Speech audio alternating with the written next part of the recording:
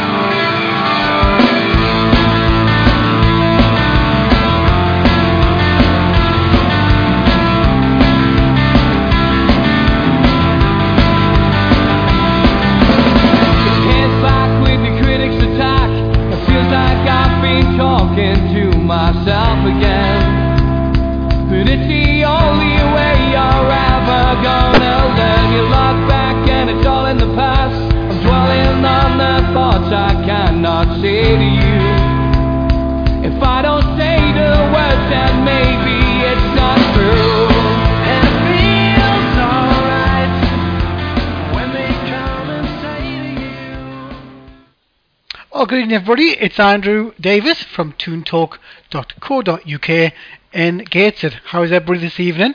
Well, it's been an indifferent weekend for our North East teams. Remember, you can call us live on the show 0191 538 9781, and you can also go to www.toontalk.co.uk to listen into the show tonight. So, it obviously, as I've just said, it's been an indifferent weekend for everybody.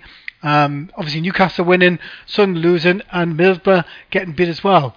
It's not a great way for the weekend. Obviously good for some, not good for others. But it's been a very, very interesting Premier League. Goals going in, penalties being saved. It's been great stuff. And then you obviously go to the Championship, where Huddersfield got a bit of a shock yesterday, which was interesting. An ex-Newcastle United target in Forestieri getting that winner. Even I didn't see that one coming, but it's been very, very interesting. Remember, you can catch us on toontalk.co.uk. Just link in, you'll be able to listen to the show live into the studio. Well, I'm going to bring in my first guest this evening. It's Keith, I was going to say a Newcastle United fan, but it's a Sunderland fan. Good evening, Keith. How are you? Good evening, Andrew. 1 week your sausage fingers, next week your tongue tied. Come on, Sunderland fans. Not many of those up to it, even on a radio show. Goodness me, after the 8 games I've had so far. But yes, Sunderland fan, for better for worse. Yeah, well, we'll start with a bit of an interesting one. It seems to have grabbed the news on the front and back, especially with Ched Evans being found innocent. The one thing I found about that one, which I didn't even know, it just shows you, doesn't it? But he was actually, the lady in question didn't even actually report it as a rape. So what's your interest on that? Obviously, we'll get to Sunderland in due course, because of, in football, we know what it's like in football. You always hear these cases, and there have been cases at Sunderland and in Newcastle, hasn't there, with regards to rape allegations, and they're being dropped. But it seems to be something that gets discussed a lot on Twitter, and obviously it seems to put off a lot of people coming forward. But I don't get it when it comes to men, allegedly having sex and then they may take over.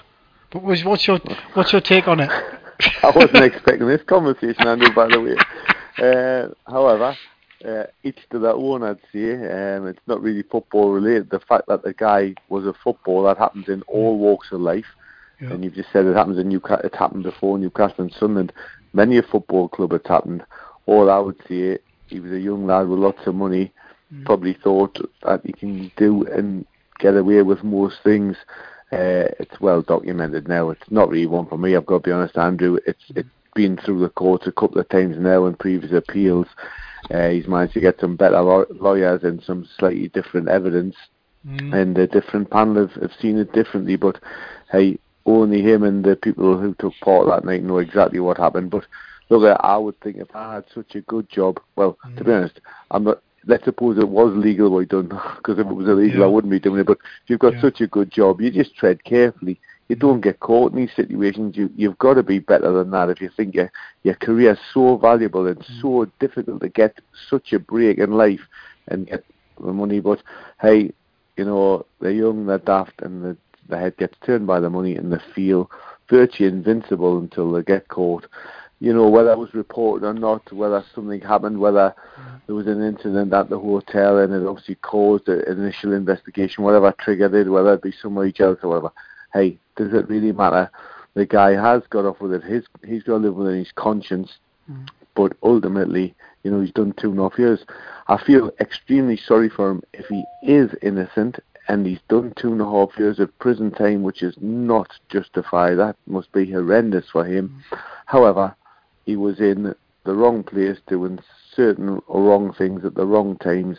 Why did they put themselves in that situation? It's just, it's beyond me, We're talking about like bad things in football the other week. Allardyce, alleged,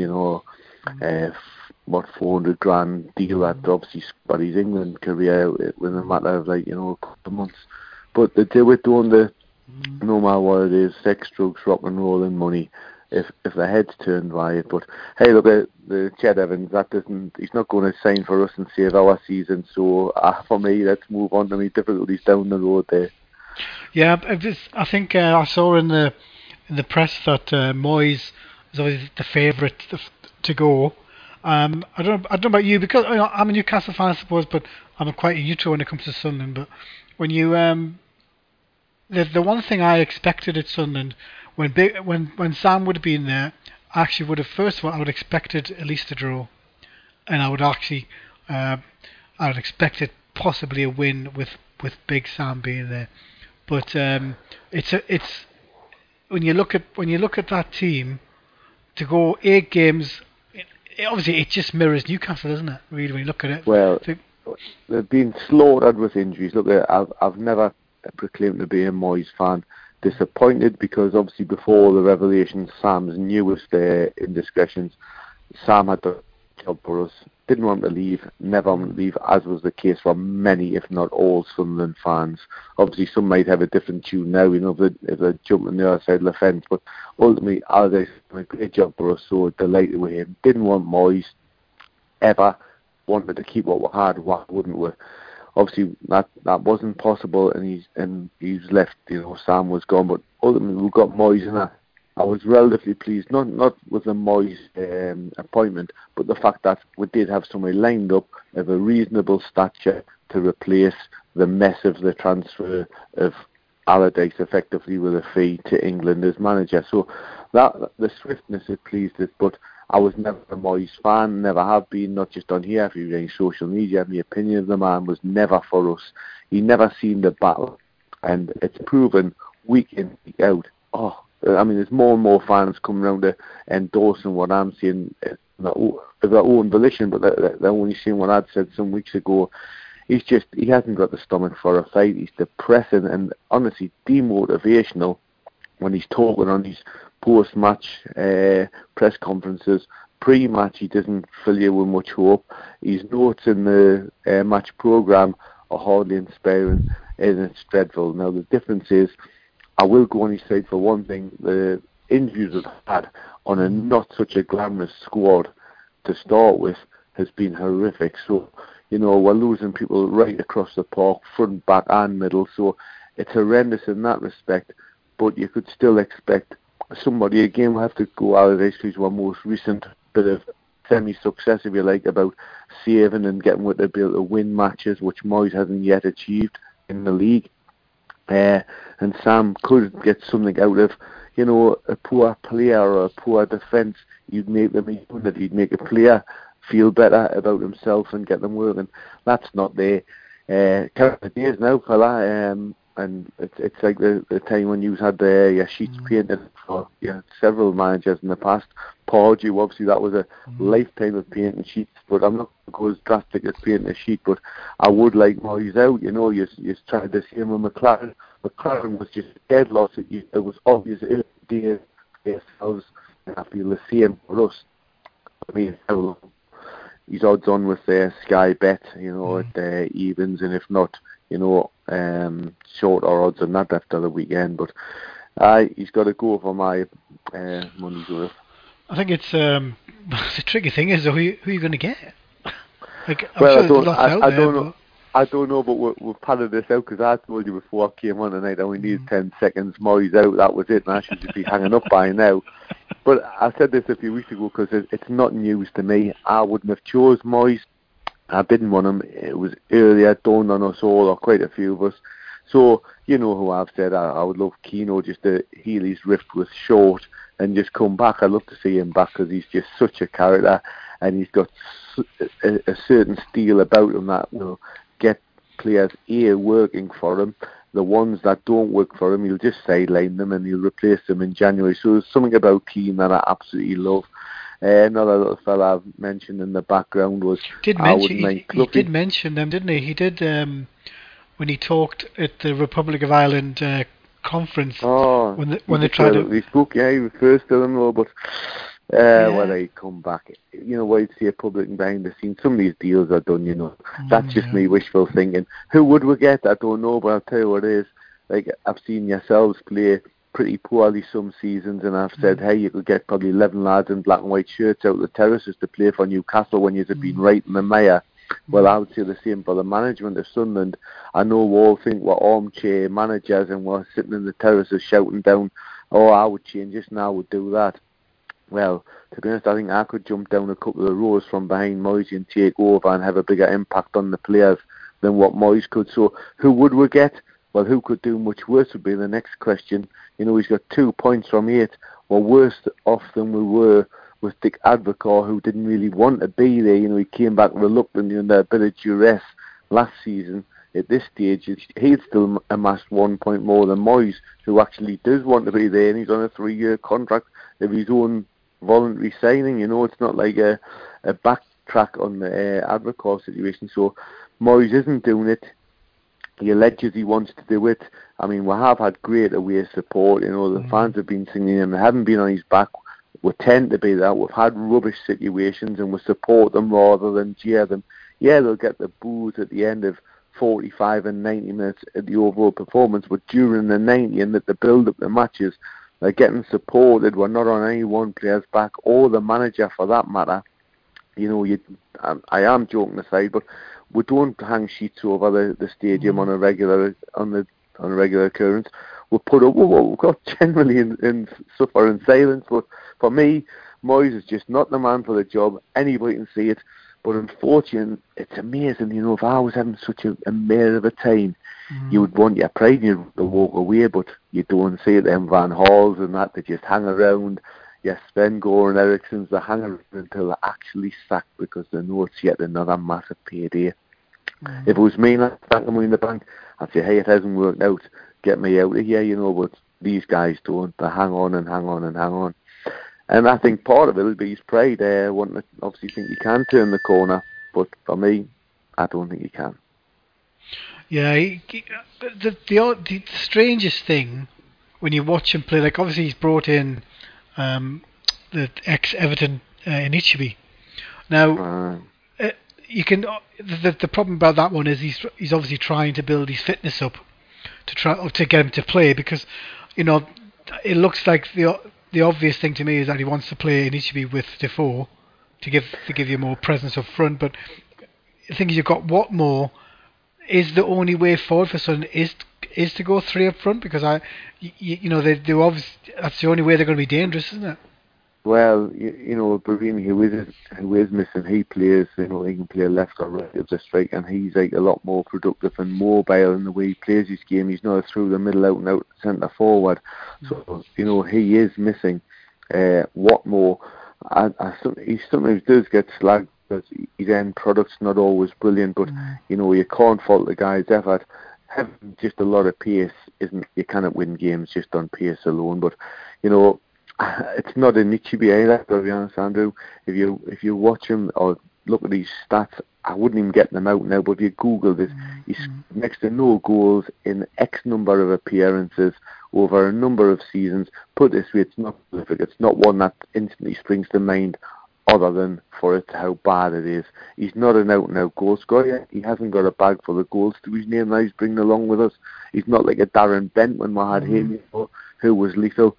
God, who is the man? He was at the end of window duration signing as cover, and it's cover for injuries, but he's not going to get goals. Look, the only way we are going to make progress in this league now, and ultimately, if we were able to get a fifth season of survival, would be a more solid unit through defence and midfield to stop leaking goals for one.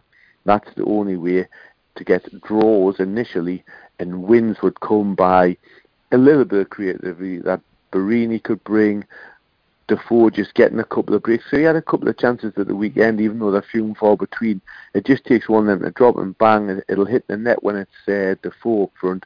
But he could get injured and that's it. We're out of the league. Then you may as well just shut up shop, save putting the lights on, But it's the defence and everything that Allardyce made was difficult to beat. Not make world beaters, will not be going out scoring 6s and 7s. Will never be that sort of club at the moment. But we could defend a whole load better, and defending from midfield and the back 3, back 4, back 5, whatever way he plays it, depending who's available. But it's just not happening, and there's nothing positive on the horizon. The only thing is, like I say, every day he struggles as a day closer to the door, but every weekend it's another miserable defeat to get to that situation. West Ham away at the weekend, and then whoopee, a televised match at home against Arsenal. That's just what we need. Different if you're playing well, but we're not. So us on TV is never the most attractive football anyway. But when we're really struggling, that'll not be much fun. Yeah, that's the thing. I can't see them getting rid of Moyes. The one thing that surprised me about Moyes, I've probably said it a few times now, but when you look at him, like, he always had a really good steel mentality at Everton. He really just, he lived and breathed that club, and he got them fighting every season. They didn't struggle that much, really, did they? But he had a core of players that he could get in there. Now, I think it's too easy for people to say, he's been scarred by Man United, by going to, I think it was Real Sociedad, I think. So I think it's too easy to say that. But if somebody's going into a club, especially as one is, I would say Sunderland is quite a welcoming club.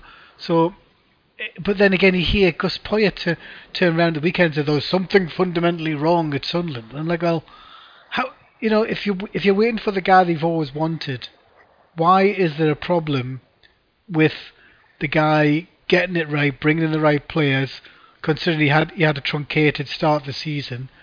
There's something definitely off, isn't there?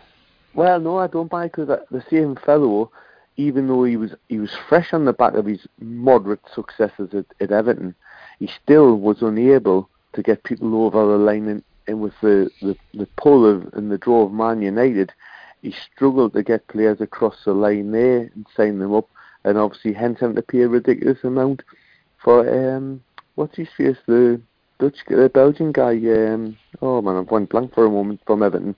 The big gangly mop of hair, I've lost his name for the moment. Anyway, who did he get through the door? Ultimately nobody, except for one ex-player. He did struggle there, and he's, Pino, you mean? Sorry, Pino, was it? Pino? No, man. No, I meant to Man United. To Man United, okay. The big tall fella, man. God, it'll come with Fellaini. Yeah, Marouane Fellaini, that's it, fella. Well done. Lost for a name for a second. Must be catching what you've got. But realistically, he didn't get anybody through the door of any note at Man U, and that's shocking, because you'd think the badge of Man United alone would attract a lot of names. The salaries that they must pay, the attraction of winning, of the frame to win stuff, would have been massive. He didn't do well there. Maybe that was a sign of what he had more workman-like players at Everton. He didn't have, your A-listers, if you like, and he made a good team, which I think if he'd come to us straight from Everton, yes, different thing altogether, but we're talking about a team that struggled 4 consecutive seasons, and 4 years in a row with a squad that's not big and strong. And he did come in partway through a window, but I've argued that he should have been more switched on. He would have been looking for work, during the summer. So he should have known some of these players who he just personally liked anyway, no matter which club he landed up signing for. So I don't buy that it was truncated, as you worded. I think he still had a chance to do something, and if he was a shrewd negotiator, he would have pulled a few people in, but he didn't. And to be honest, you would expect the reverse the case as well. It's not Moyes doing his work.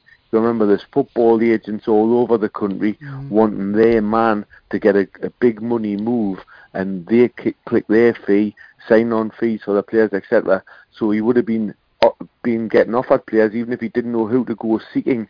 A lot of them would have been coming to his door, banging on the door, thinking, right, Moyes, new club, got to make an impression. I bet we can get a player on a good fee there. And he would have players getting presented him that he didn't take. So you've got to think, what's he not doing deals for? We're all seeing, look, he's not the man for me. No point getting us stressed on a Monday night after I know defeat, worrying about how long Moyes is going to get. He's not been me man. I've said it week after week. And the players, they just have been battered with injuries, and confidence and team spirit is totally gone. So if you're not the most skillful players, you've got to look for some other assets, and the team spirit is just gone at the moment. Morale, if you're getting defeated that often, it's got to have something to turn you around, and it's coming from the leadership. So that's me. It's a 10 minutes rather than 10 seconds over and out on this occasion. 20 minutes, actually, well done. Well, you guys up here are going well, but it is a different level, and maybe a man Rafa has found his level after all. I don't know. That's a great controversy for the lads who follow on the call. But no, they're doing well. I mean, both clubs shouldn't be where they are. Newcastle should never have went down, and we shouldn't be plummeting down the way we are. But that's North East football. So another Monday night, sad for me, happy for you guys. I'll let you crack on. All right. Thanks, Keith. Been a pleasure. Thanks very much, mate. Take care now. Bye. Bye. Always great to have Keith on the show, telling us all about Sunderland and how depressed he is with what's going on. Well, that is always going to be the case, isn't it? I think that the issues with Newcastle, Sunderland and Middlesbrough, who've just come into the equation, when you are on a different level, I agree with Keith there, Newcastle are on a different level to football, but we're getting 52,000 every week, and you can't, nobody can snipe at that, even if the level is slightly down. And that brings me, my next caller this evening is Steve Hasty from Newcastle United Fans Forum. Good evening, Steve. How are you? Evening, Andrew. That call really cheered me up. That was a great call, wasn't it? Dear me. God. Poor lad. I don't usually have sympathy for Sunderland fans. I have sympathy for that lad there. Dear me. Killing him, Poor kid. Poor kid. Hankies are out. Dear me. Well, the interesting thing is he says they're not like a bed sheets team, so that they don't go out there and... That's because there's none of them there to hold them up. They're not turning up. Sunderland's biggest problem is when Sunderland are struggling, they just don't bother turning up. Yeah. Never mind protesting, they just don't turn up at all. That's one of their biggest problems. And Sunderland have been in this position for 5 or 6 seasons now, haven't they, Andrew? And let's face it, they don't get... they like all support. They get behind the team when the team are doing well. But as soon as it goes bad, they don't turn on each other. They don't turn on the team. They just don't bother turning up. There's an apathy among Sunderland fans when it gets to that point. And, the other point we need to remind them about, that those that haven't twigged on, that for the last, 3 seasons, it's merely been the points that have took off us that have kept them up. And they're struggling this season. They've brought. I mean, I'll give them a little bit, not the fans, but I'll give the club a little bit of leeway here, because they got stymied, didn't they, in the close season with the England manager situation and I think maybe the powers that be should have been a little bit more prepared for the fact that England were going to replace the manager, and everybody knew that the way that England operate, they were going to come along for him as manager. Excuse me. But Sunderland obviously weren't prepared for that. They were too busy in the boardroom sorting out who their new chief executives are and their new finance people and all this type of thing. And they have a stay-away chairman or owner. They'd already had problems at that level in boardroom.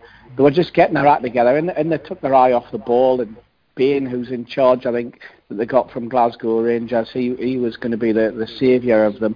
They've ended up getting Moyes. They got him. It took them long enough to replace Allardyce. But by the time they did, I think Moyes had a cack hand. Moyes Moyes was left.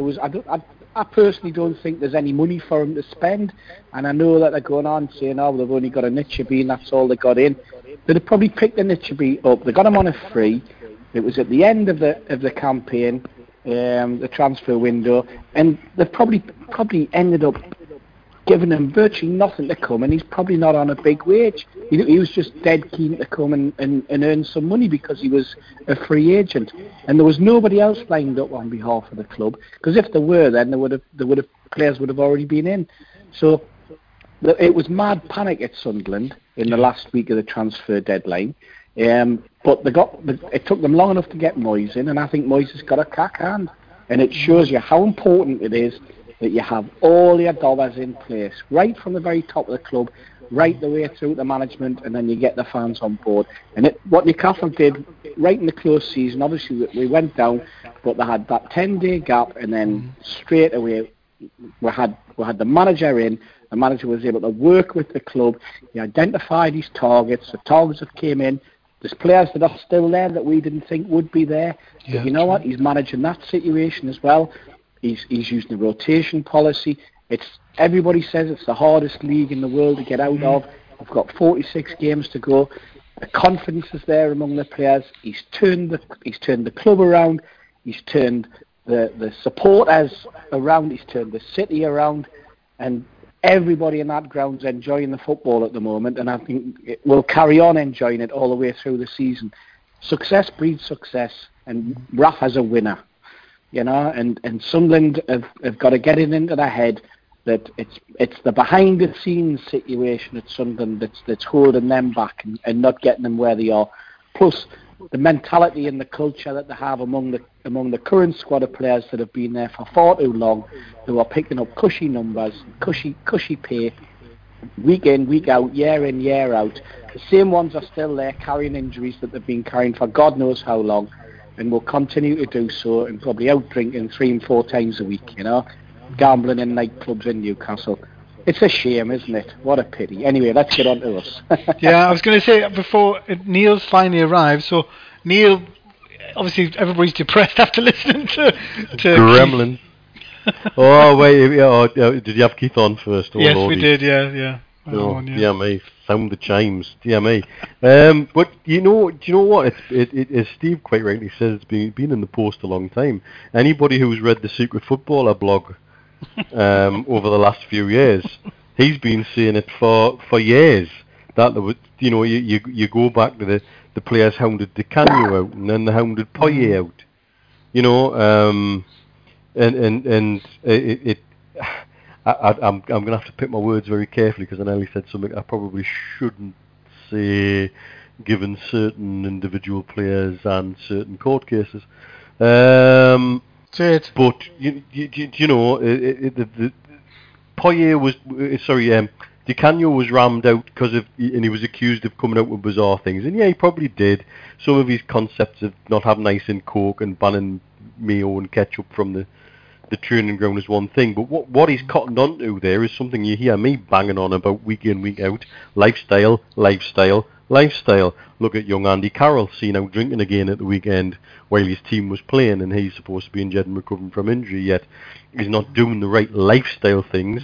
You've got players who pick up injuries and repeatedly pick up injuries, and we've had plenty of them at our club, and there's another young man in bother at the minute, Rolando Aarons, who has injury after injury. Now, out involved in a nightclub brawl when he's recovering from injury. I'm sorry, lifestyle. Let's go back to Kieran Dyer and his multiple hamstring injuries. Lifestyle. Crash a Ferrari into the swing bridge. You know, these are the kind of things that come up time and time again, and that's the culture that Di Canio was trying to break at Sunderland. Poyet's interview at the weekend, I don't know if you read that. There was an interview with Poyet at the weekend. I did, brought it up, which was very candid, very straightforward. And my understanding of the situation with him is he was again hounded out by the same group of players that hounded Di Canio out. And there's a culture there, and the Secret Footballer has been banging on about it for years. And Steve's quite right. If it wasn't for the points that they'd had off us, they'd have gone down 2-3 years ago. You know, we've only got ourselves to blame here, really. But at the end of the day, you know, that's their problem. I know we try and talk about cover the entire North East Australia, and we'll try and do it. I know all black and white is talking about the red and white, but at the end of the day, you know, we've got to take the George Culkin high ground here, and George writes very passionately about every club that he writes about. What we'd love to see is Newcastle United first, Sunderland second in the Premier League. That would be an amazing achievement for the North East. And how vibrant would the North East be in that situation? But that isn't the situation, and the reality is we somehow, somewhere along the lines, managed to pick Rafa up, and he's changed the entire culture within the club, top to bottom. And they need something very similar, and they're not going to get that with David Moyes. And I don't know if David Moyes is going to get much of a chance. I guess the only thing is they cannot see where they're going to play us on the calendar, so they're going to be confused as to when to sack him. But you know, the thing is, like, Steve, when you obviously we've got somebody really special in our club, and he's everything he's doing is positive. Like, you even hear about the next transfer window coming up, and you know, every time you keep on hearing about Sunderland, you think, well, you know, they go down pretty regularly when it comes to being relegated, and you know, they can't really keep on going down to sort out the problems that Neil's just mentioned. So, you know, like, everybody thought Newcastle would be on their arse considering they've gone down, and I think we would have been if Rafa hadn't stayed. But you know, with Rolando Aaron's again, you know, not bucking the trend, is he? And he's come back from injury, like Neil said. There is a culture in football, and obviously I linked it to Ched Evans before, but with Keith. But you know, you would think players should want to hang on for dear life to play, to get the money at the end of it. It's very you know, we keep on hearing about role models. Well, we're not going to get access to these people the more and more the money that's going on, or entrapment comes up when it comes to catch them out in a lie. What do you think, Steve? Yeah, I mean, I was reading an article that said that Liverpool are now booking the trend, aren't they, with their young players, and they're gonna start basically holding back money that the contracts are on. And putting money into trust funds that they can get when they're 30-year-olds. So anything that the lad's getting in his first professional career over 40 grand a year, he earns no more than that, and then the rest of the money goes into trust funds, and they're starting to put schemes together for them and this type of thing. Because the chances are that a lot of those lads, you know, you often find after the first contract, the second contract doesn't appear anymore.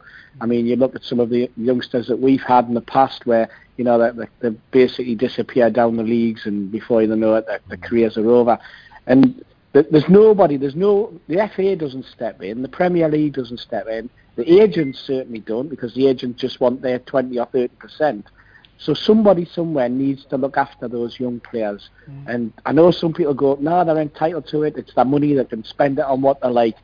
But it's bigger than that for them, you know. These are kids that, you know, they've left school and they've been on a pedestal for so long, and they think they can get away with all sorts, and they need to be tied back in, and they need to be held back, and they need to understand that yes, the career is going to be short, and for every superstar Alan Shearer that you have, and every Les Ferdinand and every David Ginola, you've got a Michael Chopra, you know, who's going to waste his money.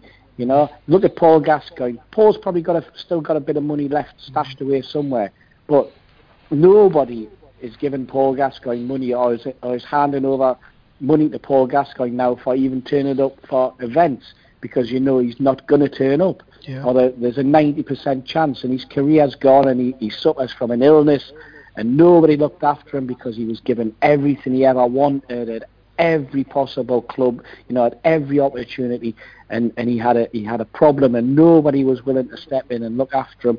There's certain footballers out there that have tried, and he's got certain friends out there like Gary Mabbott who plug away, you know, diligently trying to, you know, always picking him up off the floor and helping him.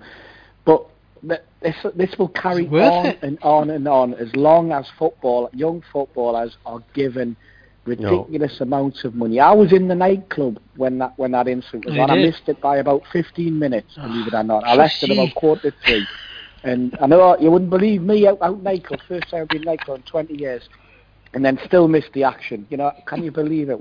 You can tell I'm not a reporter or anything like that, otherwise I would have had it all there on my camera and I'd have made an absolute fortune with the News of the World, or, well, not News of the World anymore, it's with the Sun. But when you see lads out in a nightclub in that area, drinking vodka, necking vodka out of 5-litre bottles, and hoying shots down their neck in groups of 10, you wonder why at 3 o'clock in the morning they get into big fights, you know, and it's all over the club, people like that, you know. I've never witnessed. I've never been in the club for years. I've never witnessed that type of attitude, you know. I mean, we always drank pints and you know, when we go out, and then you might have you all buy around and this type of thing, but not someone who's sitting there with all the clash. My mate described when we went in. He said, "You know what?" He goes, "I'm sitting here. They've given me a great big thing of vodka, and we've got all these shots." He goes, "I feel like I'm part of like some sort of Russian mafia." He goes, and if I stretch out on the settee and put my arms out, I could be Scarface, you know. And he says that's what it's like, isn't it?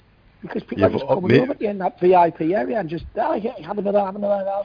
It's weird. I've never experienced anything like it in my life, you know.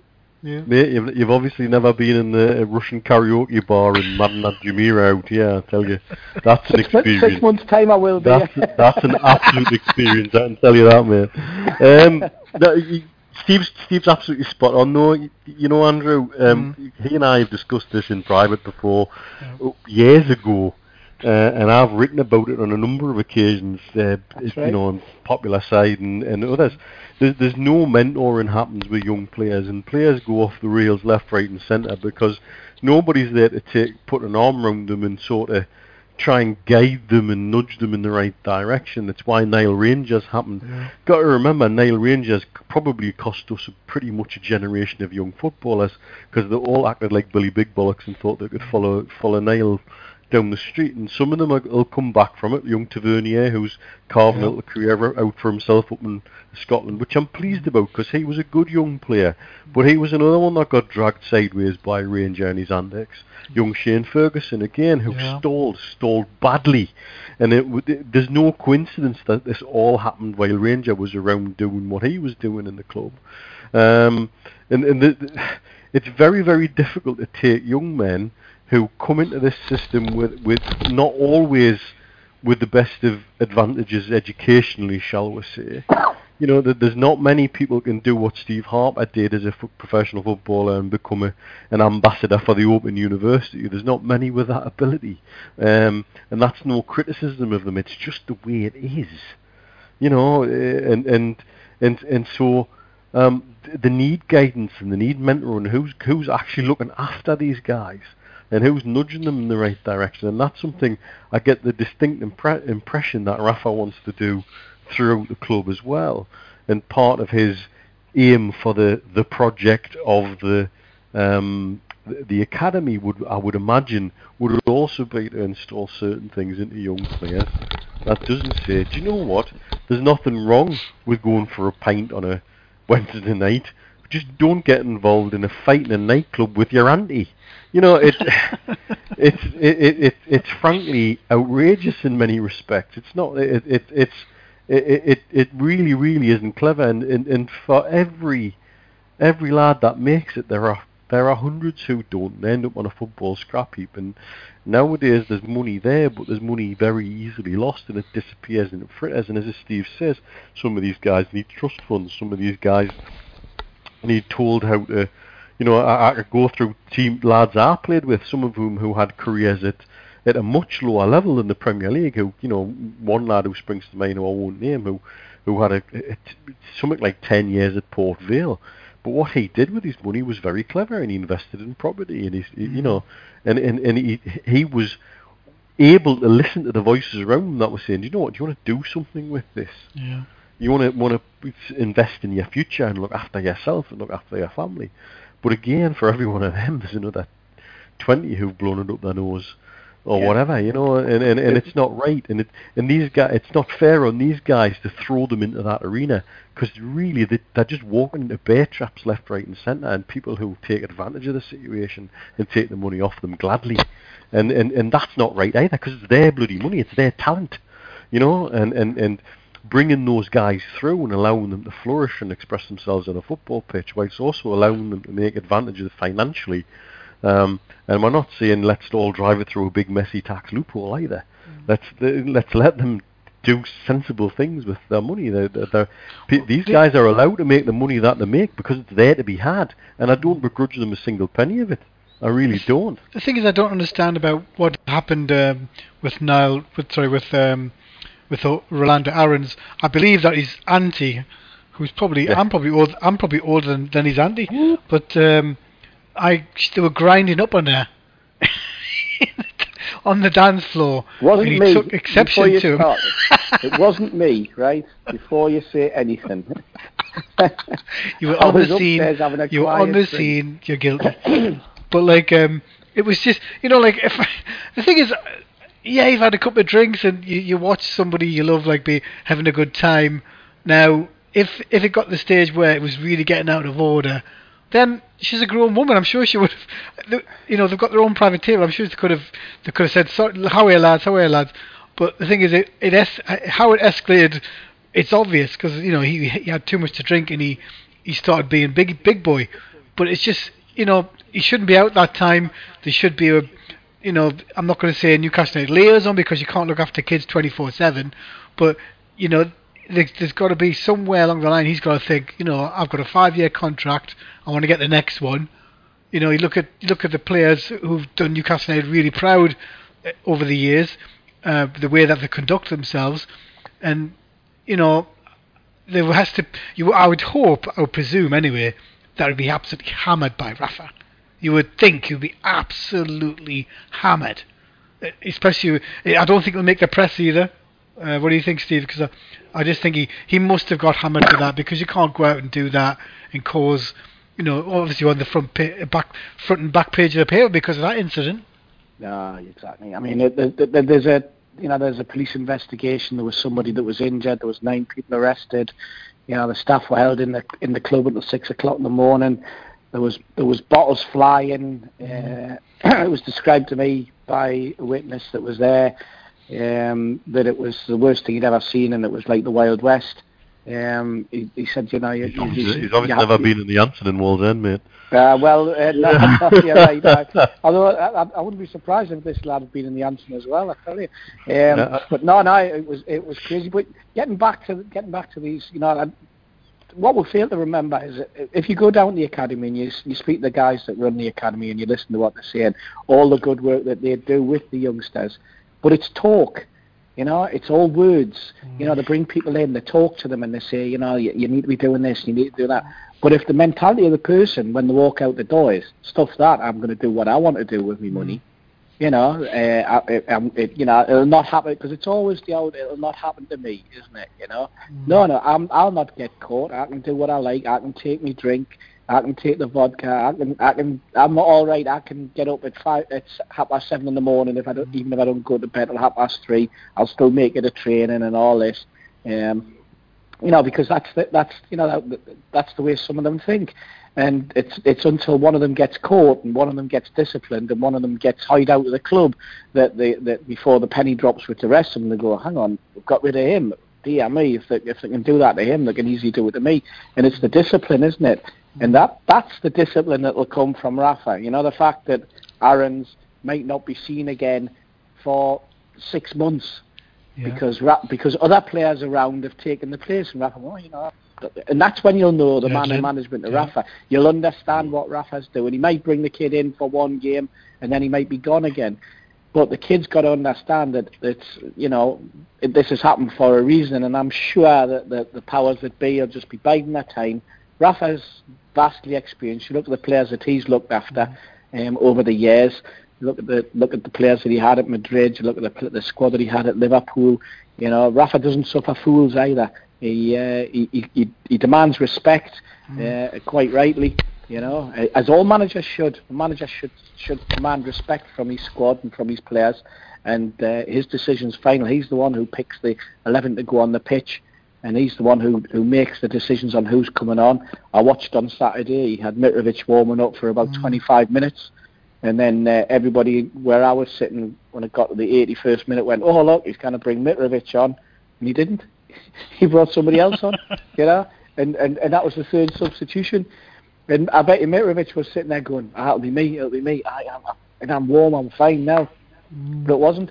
Daryl Murphy, we've got Daryl Murphy, who's been out injured for a few weeks. He came into the executive area before the match and was talking. And it was interesting. He said, you know, his exact words were to Justin Lockwood when he asked him how he was. And he went, I'm in training tomorrow. And everybody went, along my table went, it's Sunday. Anyway, well, I'll be in training tomorrow, and then I'm hoping that obviously I'll not be involved for Tuesday night, but I think I'll be involved for Saturday.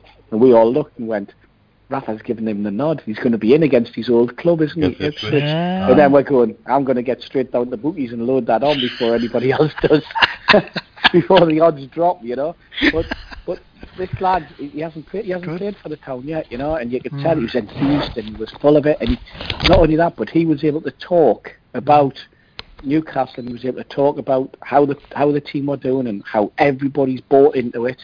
He says, and you know, the lads that like myself weren't getting the game yet, were bought into Rafa, hook, line and sinker, were 100% behind everything. And then there's one target and one target only for this football club, and that's promotion and getting back into the Premier League. And he goes, and everything that we're doing is geared up to that, you know. And that was great to hear. And there's a lad, he's been here, what, 8 months, isn't it? Yeah. Not been seen in the Irish Centre yet, and he's Irish. I cannot believe it, you know. But when he's at a game, he's not sure his dedication. No Kieran Clark either, so don't think I'm just picking on one Irishman. It's neither of them. Amazed that Bill's not on Darryl watch, isn't he? Yeah, we've got to put you on the door on check, make sure that he gives us a text and you have to either of them coming in, you know. I was going to say, actually, we're getting back to Newcastle. When it comes to, I saw a comment by Joe Allen, and I want to get both your takes on it. I'll start with Neil. He reckons that Shelvey is very, very much like Paul Gascoigne. I have to say, when I heard that one and they dropped the nearest vase, because it's. But anyway, tell me what you think on that. Maybe it's the time Paul Gascoigne put a swimming cap on and started acting the goat somewhere. No, don't see it. I really don't see it. You can't compare Shelvey to Gascoigne, because Shelvey doesn't have that little burst, that little 5-yard ability to go past people. Yes, he's long range passing. Some of the things he did that I've seen full highlights of the game. Some of the things he was doing against Brentford were frankly outrageous in terms of long range passing. Talk about sticking it on a 5-pence. It really, really was. You know, that takes some doing. If you're going to compare it to anything, I would say more like Paul Scholes, when he used to sit deep and ping the ball here, there and everywhere, if you're going to want to start comparing. But you can't say Gascoigne like, because I cannot see John Joe doing the little burst and run into the box. Really, he'd probably need a burst of a Ventolin inhaler if he did that. Give Joe his dues. I think what Joe was actually trying to tell. So I was with Joe on Saturday. We were talking about it.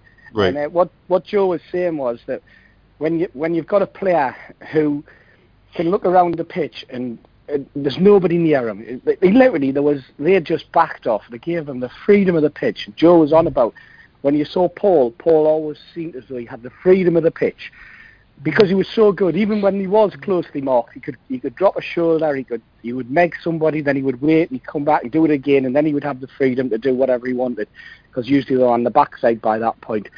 And what Joe was getting on about was the fact that he had so much time in that game and so much space to move around and to ping the ball wherever he wanted. He was in total control the entire game. But that was because they put in a performance that handed the result to us on a plate. Their midfield just never got close to any of our midfield. The strikers didn't press onto our defenders, but more importantly, the midfield just sat, didn't move, and it allowed Shelby that time and space. And we commented after the first 20 minutes and said, he's going to barely break a sweat this game because they're not even getting near him. When he did, he had to go looking for them to actually play a game of football against them, to get into that combative sort of phase of the game. He had to go looking for it to be combative rather than, because when the ball came to him, he could just, he was just pinging it left, right and centre. And he was so confident by that point that he was getting, they were playing, somebody would play the ball to him and he was just hitting it first time. No, not even looking up at times. It was just so casual left and right, ping, and he did it with ease. And I think Joe was getting at how easy Paul would make a game look. John Joe Shelby made the game look easy on Saturday, no question about that. But other players in that team on Saturday, needed to take some praise, because it was a team performance. Although Shelby stands out, and he always will stand out, whether he's having a good game or a bad game, purely by his physical presence and his looks and the shaved head. But I mean, the amusing part of the game for me was when the substitute came on, and the crowd at the Gallagher end started shouting, "You're just John Joe Shelby," as the kid comes on with a bald head. At which point Shelby pointed to the Gallagher end, got a hold of the lad by the arm, pointed to the Gallagher end, and told him what they were singing about him. You know what I mean? Yeah. And that, to me, that was Gascoigne-esque. That's the sort of thing that Joe would have picked up on as well. The fact that you could hear them saying, you're just an SH1T John Joe Shelby, and he's taking the kid up to them and pointing them out and saying, "Are you listening to what they're saying about you? And you've only been on 20 seconds."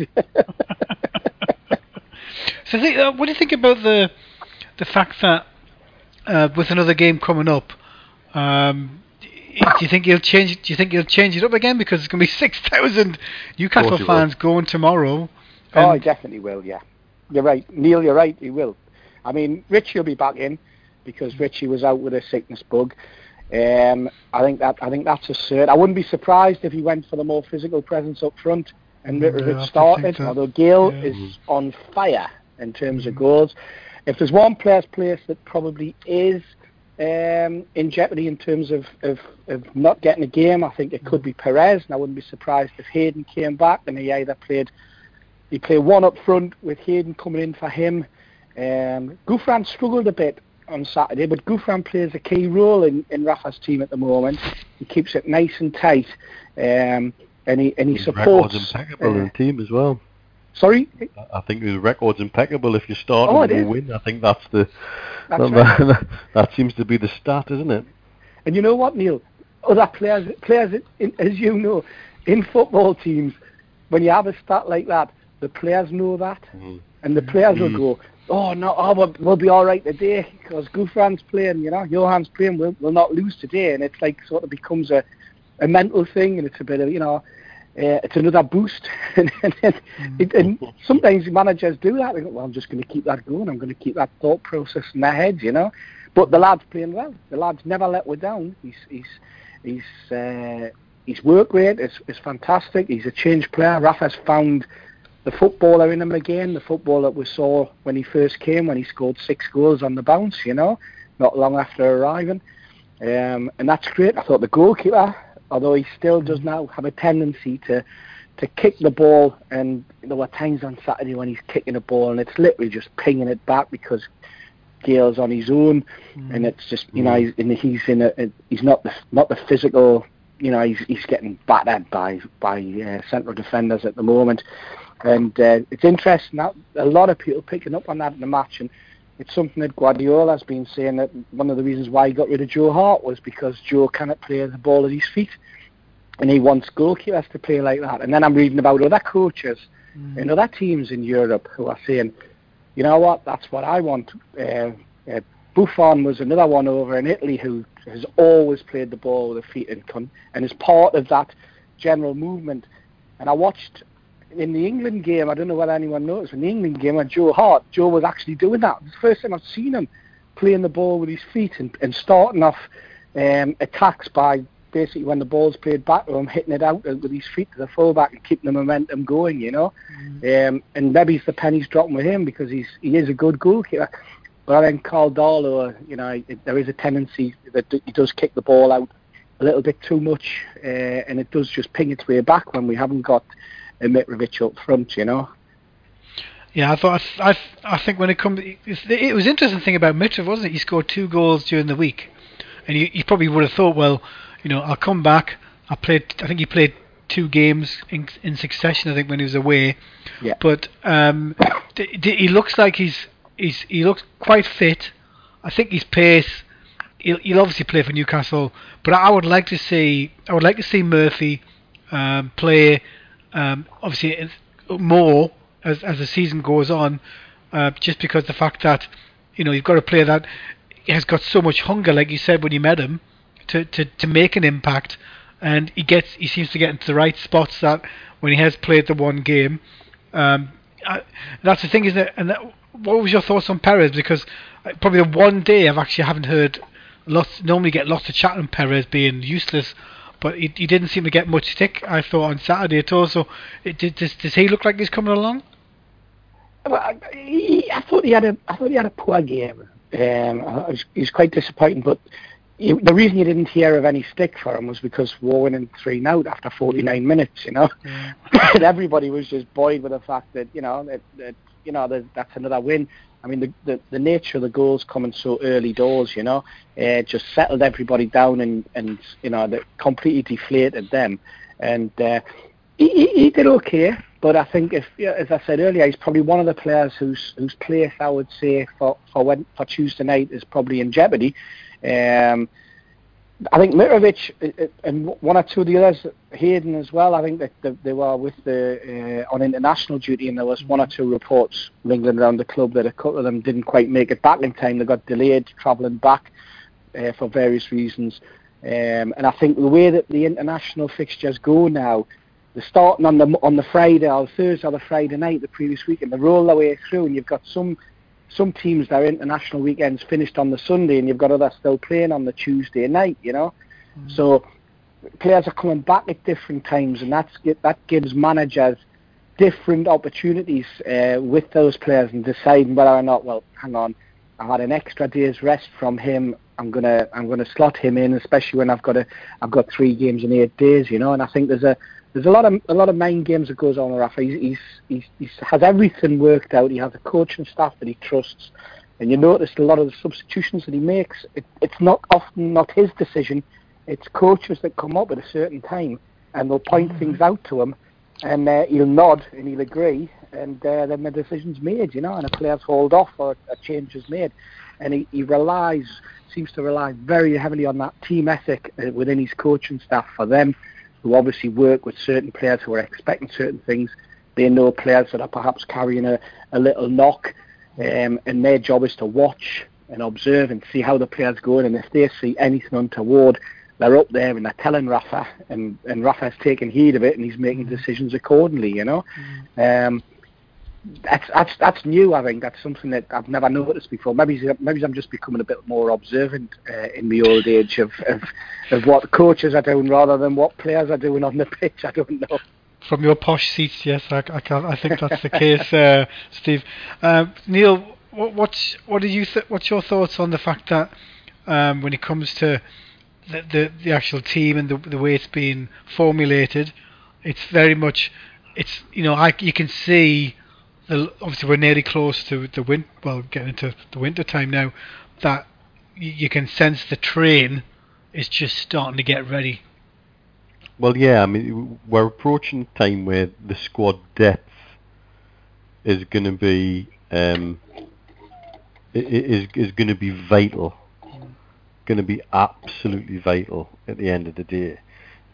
Once you hit sort of the time when suspensions and injuries and winter pitches start to kick in, that's when the fact that we've now bought into this concept of the squad rotation be less unsettling to our squad compared to somebody, say, like, for example, look at Huddersfield, who can't have the same squad depth. And the minute they have to make, they're in a position where they've got to make changes. They've got no choice because somebody's on 5 yellow cards and another one's done his hamstring. Then that's going to unsettle them more than it will this squad. We're bought into it. Rafa's got everybody bought into it and calmed their jets about this one's not playing this week and that one's not playing this week. And as Steve quite rightly pointed out, we've got a lad absolutely champing at the bit to play who was the championship's top scorer last season. And that's a luxury. And this is where it should come into its own. I would have thought even look at Norwich and Brighton around there. And I don't think they've quite got the squad depth and ability to change in and out that we have. So I think that's what it's all about. You're right, Neil. There's also an element of confidence within your manager and within your coaching staff, where I can imagine Rafa's quite confident in terms of a rotation policy. He's used it in the past. It's inbred into him. He talks about it, and it's mentioned in the Chronicle. Day in, day out. Rafa, he'll be making changes. Why he's making changes, or they're second guessing why he's making changes. I can't imagine Alex Neil at Norwich being confident, and that's no disrespect to him. He's a young manager, and it's a results-driven business for him. So I can't imagine him necessarily being the sort of manager who's going to say, well, we're going to do a little bit of rotation this week, I'm going to change a few things, it means I've got to alter the formation, etc. Those younger managers are the type of managers who they find a system, they stick with it, they find a winning formula, they stick with it, they find a winning formation, and they stick with it until it breaks. And then they start looking, right, what can I do, or an injury crops up and a like-for-like player comes in. So you're right, there's so many factors now within the game, especially in a league like this where there's 46 games. And if your players have bought into it, and the fans have bought into it, everybody's quite enjoying it, apart from the lads who put bets on who's going to be first goal scorer, and they've only got an hour or so to run to the bookies. They kind of do it before 2 o'clock, They're the only ones who are complaining and saying, oh, well, I couldn't do it because I didn't know who was going to be playing, etc., and I couldn't do it before I got out of the house, and that type of thing. Apart from that, the rest of us have certainly bought into it as well, and it's not like, Saturday, for example, there was nobody sitting around going, oh, he's dropped Richie. Damn, what's going on? That's ridiculous. Richie's been one of our best players. It was at half time, word goes round, oh, Richie's had a stomach bug, and all right. And everybody just accepting it. But everybody accepted it before kick-off. It wasn't it wasn't like the old days, oh, Gordon Lee's dropped Supermac, the bloke's an idiot, sack him. I'm bringing in... So I'm going to bring in Lee Johnson in a moment, okay, lads? Yeah, sure. Okay, just bring it in. Well, bringing him out, another guest before he puts his Ben to bed is Lee Johnson. Good evening, Lee. How are you? Hello, mate. All right? Not too bad. You're on the line with Steve Hasty and obviously Neil Mitchell in Dubai. So tell me, you were very quick to jump on the fact that Keith has made all of Tyneside miserable. He didn't make me miserable. he didn't make me miserable. I was laughing. Miserable laughing. So what was your thoughts on obviously the performance the weekend, and obviously the assertion that Shelby is really coming into his own and he looks Gazza-esque? Well, I did pick up on that little thing in the Chronicle, but I wouldn't be comparing him with Paul Gascoigne. I mean, Shelby. I suppose it sums up kind of what Rafa's doing, because there's a reason why John Joe Shelby wasn't playing for us toward the end of last season. We went 6 games unbeaten. It was solely down to the fact that he wasn't working hard enough. And even at the beginning of the season, when we lost a couple of games, and I remember the first game I went to against Reading, I had culpable for the goal we conceded. Sorry, the penalty we conceded, because he didn't follow his man, and the man that he didn't follow ended up getting fouled in the box by Kieran Clark, if I remember rightly, and we got a penalty. And after that match, I remember having an argument with somebody on Twitter saying, look, he'll not stay in the side if he doesn't book his ideas up and he doesn't work hard enough. The kid definitely has all the tools, there's no doubt about it. And another thing he was doing, I thought he was going long far too much. Every pass he was making was basically trying to be a Hollywood ball, and I was like, I think Rafa's got him to sit down. He's got his work rate up. He's got him on point in terms of his passing, when to go long, when to go short. But I'm not talking short backwards. I'm talking short forwards, which sometimes when he plays a short ball forwards, it's a killer pass. You don't have to hit a 60-yard ball, to make yourself look like a superstar. But the thing is, he's got that in his locker. There was a moment in the second half where I was looking right across the pitch when Yedlin had come on, and Yedlin basically went in front of Vernon and Anita, and Yedlin came inside purposely dead quick, and he pulled the fullback out of his position, and then Anita goes flying into where Yedlin had vacated, and of course we got the ball to Shelby very quickly, and Shelby just hit him with ease, 60 yards, put us on the attack, and everything that was good about us on Saturday did revolve around John Joe Shelby, and Rafa's got him on point. He's got him working hard, and that's what I wanted out of John Joe Shelby. I wanted everyone who stays in this team under Rafa's got to work hard, and that was the thing that I was picking Shelby up on, because the kid's got undoubted talent. There's no doubt about that, but with talent it needs to come work ethic. That's why the likes of Jack Colback were playing in front of John Joe Shelby towards the end of last season in the Premier League, because he wasn't working hard enough. But he's got him on point now. I think Shelby understands that. Look, you have to work hard as well as having ability, because all the best players work hard. What do you think? You're right. What do you think? You're right, Lee. You're right. And can I just add to that, Lee? Yeah. You're just saying there, because I was lucky enough to have a half an hour chat with Rafa after the Brighton game, and we were talking about how well we played in the first 25 minutes, and stupidly said to Rafa, thought Shelby had a good game in the first 25. He controlled the game, and he looked us in the eye and he goes, John Joe had a good game. Yes, first 25. Why did he have a good game in the first 25? And we all looked and thought, we're being put on the spot here. And he said, because in the first 25, he did what I told him to do. He says, when John Joe does what I tell him to do for the full 90, then he really will have had a good game. And we just sat there going, right, okay. and it's control. He trusts the players to a certain extent, but you can tell when he's out there, he's telling them what to do. And we all go on about him constantly prodding and poking and pointing and talking to players, and certain players he talks to, and he does it because he wants them to keep their concentration. And maybe he spotted that's maybe a little flaw in one or two of the players' games, to concentrate during the 90 minutes. So he's onto their backs all the time. But he knows that as long as he can keep their mind ticking on, and he can keep agitating, he'll get the best out of them, and he's not going to suffer fools either, because if they're not doing what he's telling them to do, they're not going to be in the team.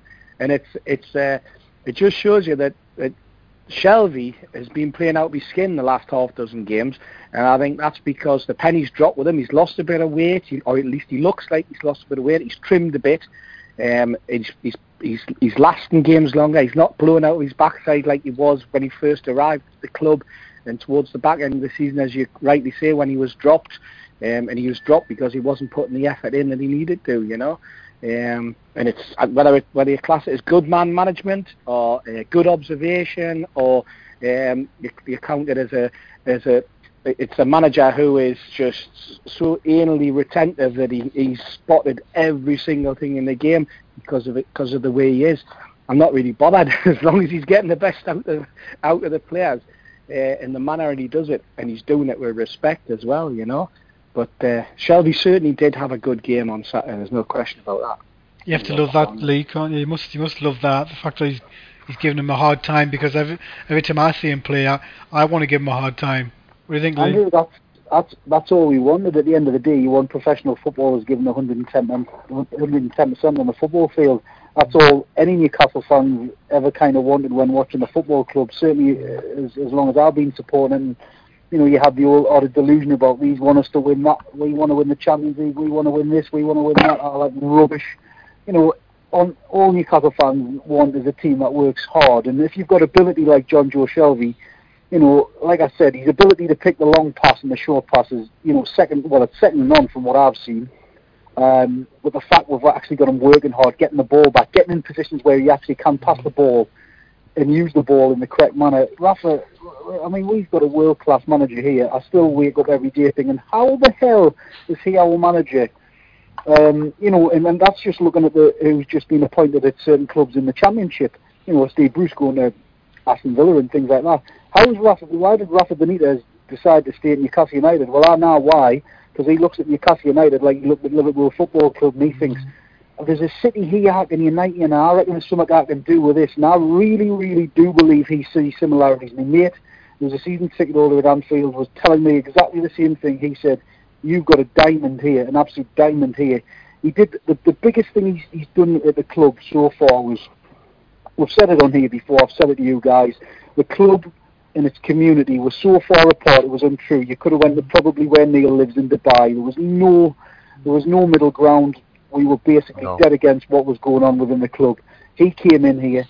The first thing he looked at was how to get the fans on board. Little things like arranging them summer camps in the summer, getting the kids involved, turning up and actually showing a proper interest in things like that. Friday night when Twitter exploded about them being up in the West End watching them players, watching them young lads and things like that. Things like that are so important within a football club. It's not just about what goes on the football field and what your team does at 3 o'clock on a Saturday. It's how you interact with that community. And to be honest with you, if you get Newcastle on song, not just on the football field, but the club, the city, when it's vibrant, everyone's excited. It doesn't matter what league we're in. One lot down the road are kidding themselves if they don't believe something's going on at Newcastle United, because it is going on at Newcastle United. He's got everything just ticking along just nicely. He's just doing little things behind the scenes that are getting things right. And if Newcastle can continue on as they are, we're just starting to bubble along. We haven't really been brilliant yet this season, but we're just getting ourselves in a position of strike. If we go up this season, and I'm trying not to think about it, but I am very, very, very excited about its future with this man as manager. Yeah, what do you think, Neil? It's like the good thing, even on Friday night, he took Jamil Lascelles to a boys' club in Newcastle, and you would never, ever, ever, probably, I think Kevin would have done it, but I can't think of many, probably Bobby as well, I would suggest, but it's just tremendous, wasn't it? Because they were so excited, weren't they, Neil? This is the project, mate. This is the project. It's not just about the first team. It's about every layer of the football onion that you can peel back from top to bottom into how, for us expat fans, for example, communication with the club's never been better or easier. Over the last few years, I've been fortunate because, thankfully, I know who to email at the right time, in the right way, and I've kept the rapport going. Yeah. But that's the exception rather than the rule. The rule in terms of contact with the club, it's been difficult, it's been awkward, it's been a brick wall. And so, therefore, all of that's been knocked down. And so, we see it, the expat fan, and I understand this more, from way back when Steve and I did all the trust stuff, and we're kind of learning to understand that curious synergy between city, community and club. The expat fans, we look to that club to be the thing we look to reconnect to the region, and it's the beacon. It's the thing we want to look up to. We don't want it to be derided. We don't want it to be an embarrassment. We want it to be something that stands up and is counted. And it's becoming that again, and that's this entire project. That's the word we've touched on all season. And this is what it's all about. And as Steve says quite rightly, the word filtering back, and Lee's touched on it as well. The word filtering back from people within Liverpool, from guys within people like the Spirit of Shankly group, was that the relationship they had with Rafa was very much like the one that he's trying to forge now with the fans at Newcastle United, and he sees that bigger picture. The one thing we all said when he was appointed, he was one of the few managers who could come straight in and not have to get it, because he already got it. And that's a big thing. It's a big thing for us. We never proclaim, no matter what anybody in the press writes, that we want to win the Champions League every year, or we want to win this, or we want to win that. We want to have a club that we're proud of, players that are proud to wear the shirt and would play like we would wear it. And we want to have a chance to bloody the nose of the great and the good and just remind them that we're there. And then we'll take it from there. And anything else we get after that is gravy. And that's what we want, and that's what expat fans want, and it's what you guys back in the Northeast want. And that's what we're starting to get back. Exactly. Yeah, exactly. When you go to the games, with it being the championship, I'll ask both Lee and Steve this one. Lee, go first. But when you go there and you're watching the football, it's obviously not on the level of the Premier League, but is it enjoyable to watch, Lee? Winning football matches always makes going to a football game enjoyable, Andrew. If you're winning football games, of course you're going to enjoy it. Yes, you can tell there's a difference in the level. I mean, for example, walking into a ground and not knowing any of the opposition. I'm looking around going, who are these? Yes, sometimes a Sonny Aluko comes out who used to play in the Premier League, the whole. But if you're winning football matches, Andrew, it doesn't really matter. The big difference with Newcastle winning football matches now to when we got promoted in 2009. If we get promoted this season, different to 2009. When we got promoted in 2009, the expectations was to stay in the Premier League. Mm-hmm. That was the first protocol, and of course, if Newcastle go up this season, that would be, I would say that straight away as an ambition to stay in the Premier League. But Rafa Benitez will have ambitions beyond that. Rafa Benitez is a world-class manager who will probably want to try and win a trophy. I'm not going to say it. I'll let him get on with doing that. But I would imagine he's got a long-term plan for Newcastle United. So in short, in terms of your question, I'm not bothered about what league we're in currently. As long as we're winning football matches, as long as we're enjoying it, because I believe there's a long-term plan for what's going to happen with this particular football club as long as he remains our manager. Steve? Couldn't agree more. I'm enjoying going to games. I think everybody that I go with, everyone that I drink with before and after, thoroughly enjoying it. The patter with the away fans who are coming up for the first time, you've got the Brentford fans who turned up there and said it was the biggest crowd that Brentford had played in front of in God knows how many years. And the last time they played in a crowd that got anywhere near that was also against us. I think it was 1984. And they said that they thoroughly enjoyed that time. I mean, there was no bother. They were boisterous. They were friendly. There was good crack. There's a different atmosphere at St James's Park. There's a different atmosphere walking up to the ground. There's a different atmosphere when you come out the ground. People are singing, walking down, and they're singing happy songs. They're not singing songs full of expletives aimed at the owner. As you're walking down the concourse at the end of the match, there's a whole different buzz about being in that ground. And in terms of not knowing the opposition, you're right, Lee. We're turning up there and we're thinking, never heard of him, don't know who that is. And unless you're like me, or if you remember to take your glasses so you can have a look at the programme and see who the actual player is, then you're really struggling as well, But there's some decent players. There's some smashing little players on the pitch. Some lads doing really, you're looking at them and saying, hey, where's he? I've never heard of him before. Has he been is he playing his first game at Barnsley? Is he totally new? Is he a young kid? And you start to read up and find out a little bit about them, These teams they're not names that you've come across before, but you're going to look out for them now. You're going to look out for that little number 7 who was running all over the place. That you're going to look out for that gingerhead kid who everybody thought was Colback's brother, who was lining up against him, Who's that? This type of thing, and it's great, it's really, really good. That thing you touched on, Steve, about the away fans, to be honest with you, if I think back to 2009, when everyone thought Newcastle, like we were talking about economically, going out the Premier League, we're going to struggle. That is the biggest load of rubbish ever, because all these away fans, if you think back to the Premier League, right, and you think back to teams when sometimes they play Stoke or Chelsea or whatever, when they're selling half their allocation, everyone who pretty much comes to St James's Park in the Championship brings a full allocation. And not only do they bring a full allocation, I think most fans see it as their cup final and pretty much stay the weekend. The town in 2009, I remember, was absolutely vibrant when the away fans were coming up. They were all over the town on the night. I've seen absolutely tons of Brentford fans obviously doing exactly the same this Saturday. And I have to see it, getting away from the giant of the Premier League. But the littler clubs as such come because they want to. They bring large allocations and things like that, and it's much better. Absolutely, it's totally better than the Premier League from that point of view. It is, yeah. And I remember during that promotion season, Plymouth, the lads from Plymouth coming up and being in the Strawberry on the Friday night.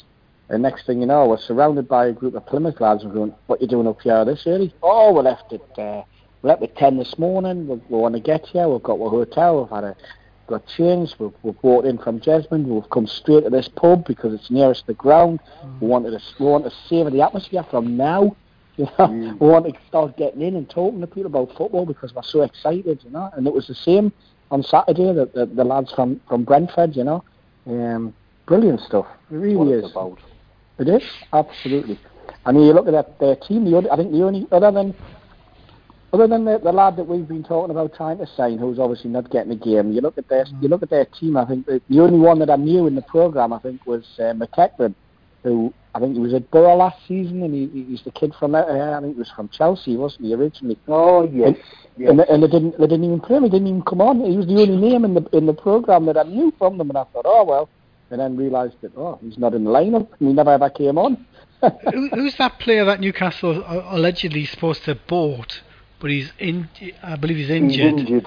He's injured, and I think he broke his leg. He's not due back until December. Actually, his name escapes us, to be honest.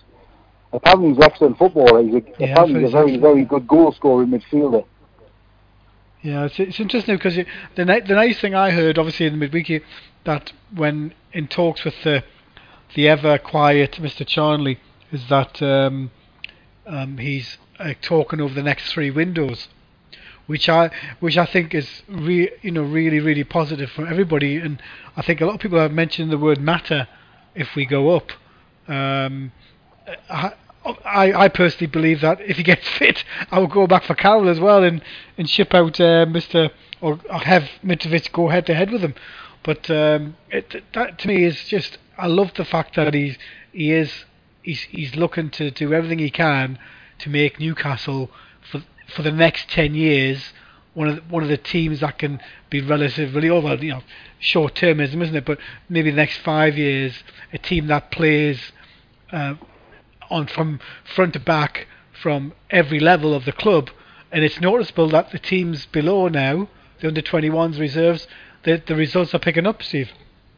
Yeah, I mean, give the club a little bit of credit. I mean, every time at the fans forum when they've talked and people have asked about targets and things like that, they've always said that they're always looking 3 transfers ahead.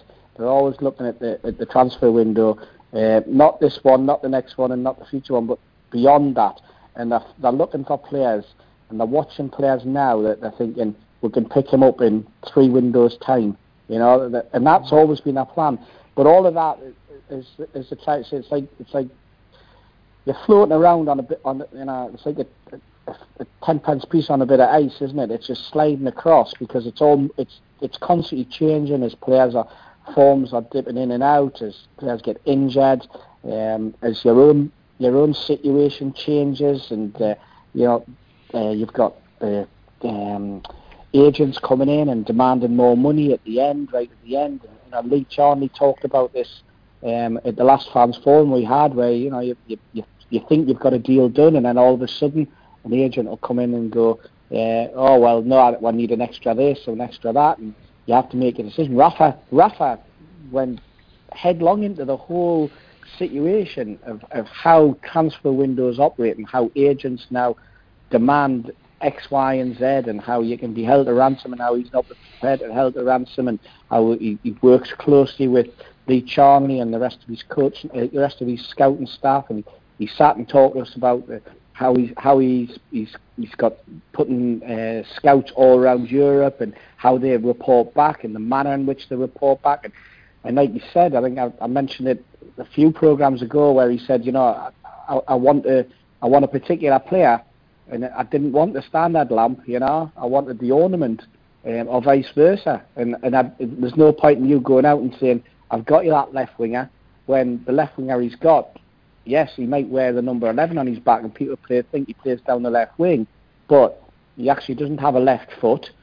He's never got past anyone in his life, and he doesn't know what the byline is, so he's never crossed the ball from anywhere more than 40 yards towards the goal. And he says, and in the past, Newcastle United have gone out and bought players like that. because somebody's hoodwinked them into thinking this particular player is a winger, and he goes, and you get him, and he's a standard lamp. And I didn't want a standard lamp. I wanted something else. I think he said I wanted a settee, and they got us a standard lamp. That was the analogy he was using. He says, and you've got it. He wants to be in control of who we're buying because he's got his staff going out. But he says we're all got to know the type of winger I want. We've all got to know the type of midfield player I want. I want to know everything about that player. And he says, there is a software package that they use that costs about, I think it's like £250,000-300,000 that everybody reports into. All the videos are collected, all the reports come in match by match from scouts all around the world on different players, and the clubs buy into that, and they get the reports, and then they're able to analyse themselves exactly what's going on. They're able to run comparisons and really analyse the data about players, as well as physically going out and seeing those players for themselves, And it's a fascinating, it's probably, you probably need Rafa on the show to explain to you. I'll try. Because it blew my mind, I tell you. Well, when you see him, I'll tell you, you know me, I'll be down there in a shot.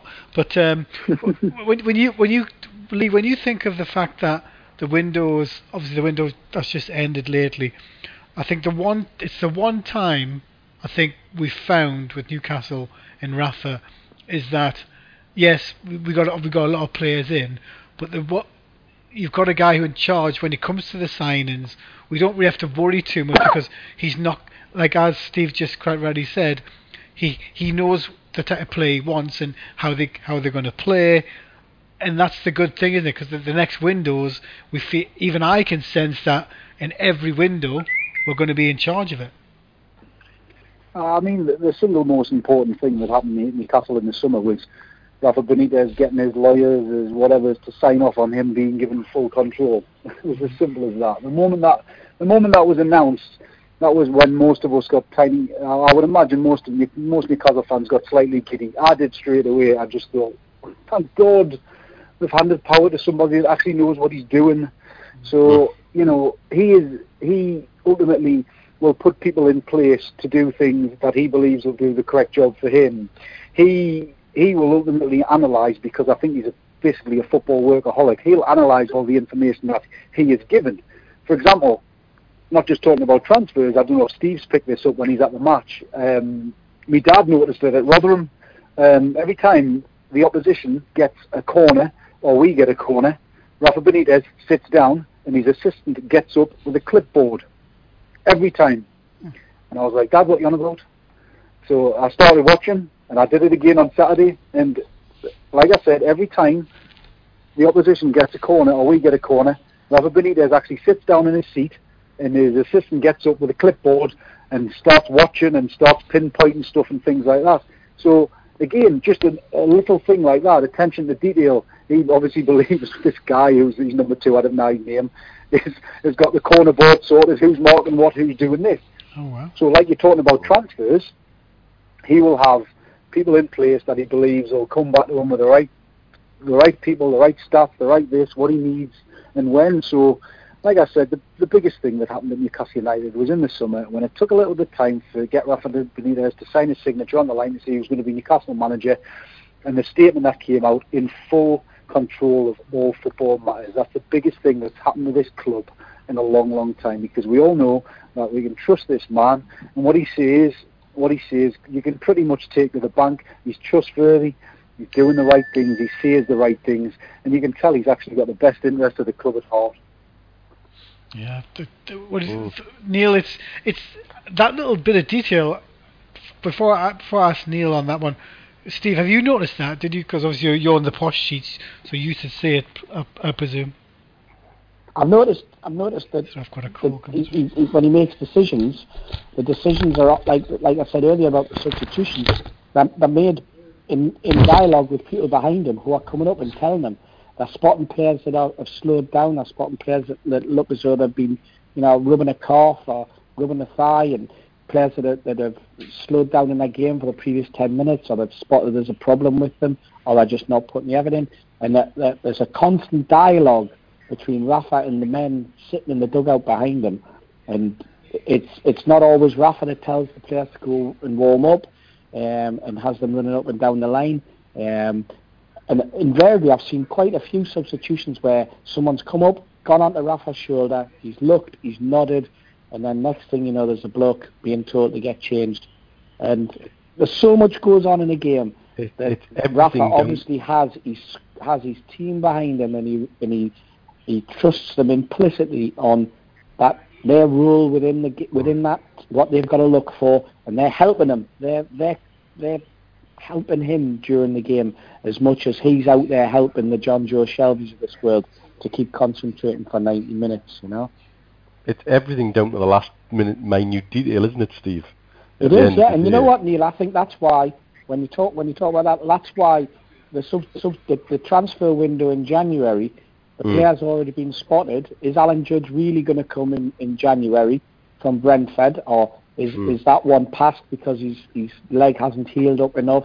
But Rafa will have made the decision. He'd have probably had a word with Brentford when they've been here, at the weekend. No doubt. Because obviously, if he was already interested in the player, he's bound to have taken, because apparently we put an offer in and they got knocked back, or we were certainly, deals were supposed to be ready. And Rafa, if he has, he'll be getting reports on those players, where they are with their current teams.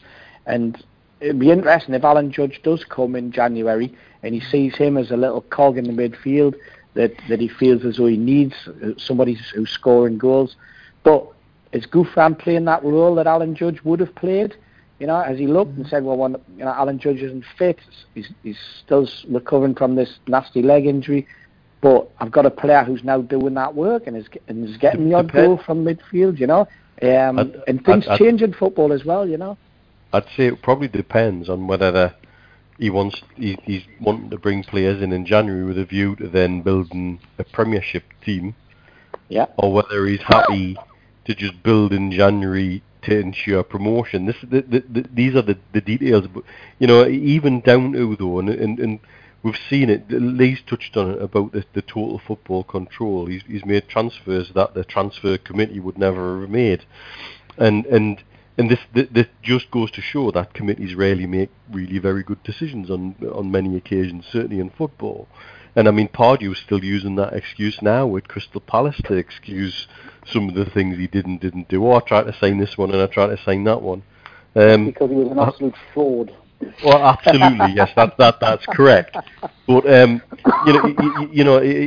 think also when you look at Rafa's decision making on terms of rotation, I think what he's also doing, and I know some people say, oh well, he shouldn't be picking teams based on opposition. He should let them worry about us. What he's looking for is the classic mismatch. It's what you look for in many sports. If you look at American football, what they want to do, get on the field, is maximise opportunities of mismatch. When you've got when you end up with a linebacker marking a wide receiver or a very nimble tight end, you're going to create a mismatch. When you've got a big, fast receiver on the wide and you've got a defensive back who's not got the same pace, you've got a mismatch. And that's all Rafa's trying to do, I think, on the pitch. When he puts an 11 out against an opposition 11, what he's looking for is trying to create as many mismatches all over the field as possible. And then I think it's up to the players then to say, well, go on, drop us. Somebody like Gale, for example, who's firing goals in left, right and centre. Very, very difficult to drop him at the moment. He will. I bet Rafa has absolutely no hesitation to do so if he thinks it's the right thing to do and it's going to create a mismatch. Don't use that word dropped. He's not dropping anyone. He's rotating them. There's no such word as dropped. Okay, we don't drop players anymore. We rotate them. Yeah. Because it is, that's true, isn't it? The rotating bit, they're not being dropped really. He's just keeping them. He's keeping the edge. He's keeping them ready to go, I always think. Well, as Steve just pointed out, Andrew, apparently he literally looks at all the stats, and if he sees something in training where maybe the levels are down. Currently, our squad, which we keep seeing, is second to none in this particular league, and like I said, when teams start to get little niggles, little suspensions here or there, we're 2 or 3 players deep for nearly each position, which is only going to work out a good thing for us. And also this whole system that they have at the club, that they operate under, it starts at junior level, and it works its way all the way through to the first team, and every player's monitored, and every player's results are kept. And they don't just take players out when their form's dipping, but they take players out. For example, they'll look at a player, and they do it certainly in the lower part of the youth system, and they look at a player and they go, he played on Saturday and he ran 13 kilometres. And so they'll go, that's too much. So the coaching staff will take him to one side, and his training during the week will be altered in such a way so that he's not putting too much effort in during the rest of the week, because he put so much effort in during the game. And other players, he might say, well, he only did 8. So they'll change his training regime, and they'll have him doing various extras because they're wanting his fitness to come up, so that they're wanting them all to be on the same fitness level. But there's ways and means, because everybody's metabolism's different and everybody's physicality's different. And you could go out, and some players could go out and run 13, or some people could go out 13 kilometres every day. But some of us would run 13 kilometres and then not be able to walk for the next 4 days. In the middle of that, you've got a player who could run 13 kilometres, but then to keep that standard for the next week of 13 kilometres, you have to limit them, and you have to stop them. You have to say, well, you're only going to do 5 kilometres on Tuesday, and you're going to do 7 kilometres, but we're going to alter that with a little bit of bike work, or we're going to alter it with a little bit of, we're going to have you in the sauna, or we're going to have you on the rowing machines, or whatever. We're going to do cardiovascular rather than physical, or whatever, and so it goes on. So that the monitor, and they do it all the way through the club. It's not this scientific approach that they use just for the first team. In fact, if you go to the training ground, and you see the players all have all their names are on the charts, and the players themselves can see exactly what the performance was the day before, and they're taken in individually, and they talk through it and everything, So it's science and engineering as much as the old ways of watching somebody and then going, he's done all right, or we'll take him out, he's playing rubbish, I think there's an element of that as well, Nine. Yeah, I think so. And little things like that are getting me proper giddy about this football club, because of the manager we've got in charge, because he's put in a proper system, which is going right through the whole club, because all there was before he walked in was an absolute ridiculous losing mentality from top to bottom. All the youth teams were losing, the reserves were losing, the under-18s were losing, we were losing.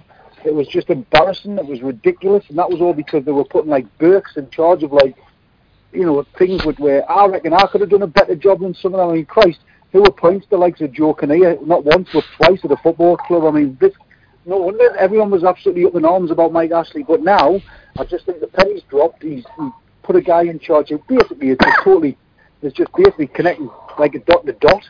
And Mike Ashley will make an absolute mint out of this football club if he just allows it to work, just allows Rafa to get on with it. You have to love the fact that we're playing so many games, but he's making them go into He's making them go into training on a Sunday, and it's Bloody should. I just think it's hilarious. The thing is, I remember Shelby saying it, saying that they have to go in, and he is one of those guys. If you don't keep on him, you know fine well he'll slip out. He'll drop his performance, and I think. He's such a young lad. I think he's always needed that stick. But I still think there's more to come from him. But the only way we're going to get it is by the stick. What do you think, Neil? Well, yeah. Difficult one. Well, gents, I've got to bring in a young lady now. Thanks for coming on the show, Lee and Steve. We'll catch you next week, okay? But thanks so much for coming on. Cheers, guys. It's been a pleasure. Cheers, guys. Lovely. You've made my night. Thanks a lot, lads. Cheers, mate. Ta-ra now. Bye. I'll let you go and watch the football. I am. All right, so we're going to bring the lady. I'm going to bring in my guest who hasn't been on for a few weeks, but the lovely Susan Snowden. Good evening, Susan. How are you? You paid to give you that 5 to say that. Are you all right? I am not too bad, and you must be full of the joys of spring. Obviously, Neil is obviously in another country enjoying the heat, but you must be loving life at the minute watching Newcastle. Fantastic. I've just been watching Look North and seeing Rafa smile and laugh and talk and watch those goals was absolutely amazing. And what a great thing to have nearly a full capacity, eh?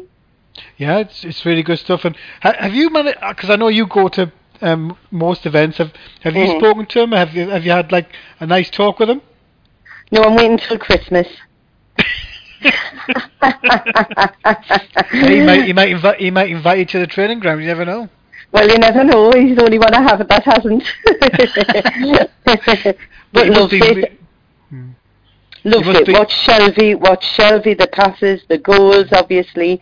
Still think Dumnut needs to go. But, you know, it looked like we had his replacement coming in at the end of the game, and what a difference he made. Didn't he?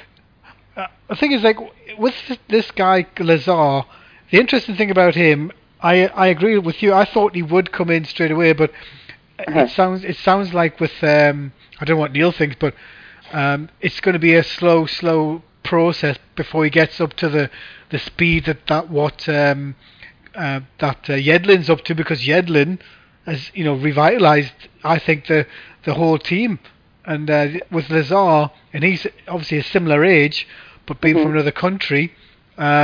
He's got that speed, but it sounds like he hasn't got the defensive nous that I would suggest Paul's got when it comes to... but anyway... What you been having? Just remind me of what Paul does. He stands there, he passes the ball, he kicks it to the side, he misses it, he turns and faces the other direction when the ball's going back to him. We have to get to that quality. God, no. I just think, get him out now and get the other kid in. Because do you know what? He reminded me when he came on and he was talking to the other defenders, and saying, get in the line. It was a bit like Jonathan Woodgate, how he was commanding the back line. What was Dummett doing? Standing in the corner waiting to kick the ball out to the wrong player. No, I honestly feel Dummett's time is now. He's got to go. Because we've got such a good team, and that's where it's leaking at the back. It's leaking just with one man. Yeah, as you can tell, I'm not his biggest fan. No. But if he watches back the replays, he can only say, yeah, I played poor, and again. But he's just not fitting in with the way we're going forward, which is the only way is up. Neil, he's playing him every week, isn't he, Neil? Something. Dummett.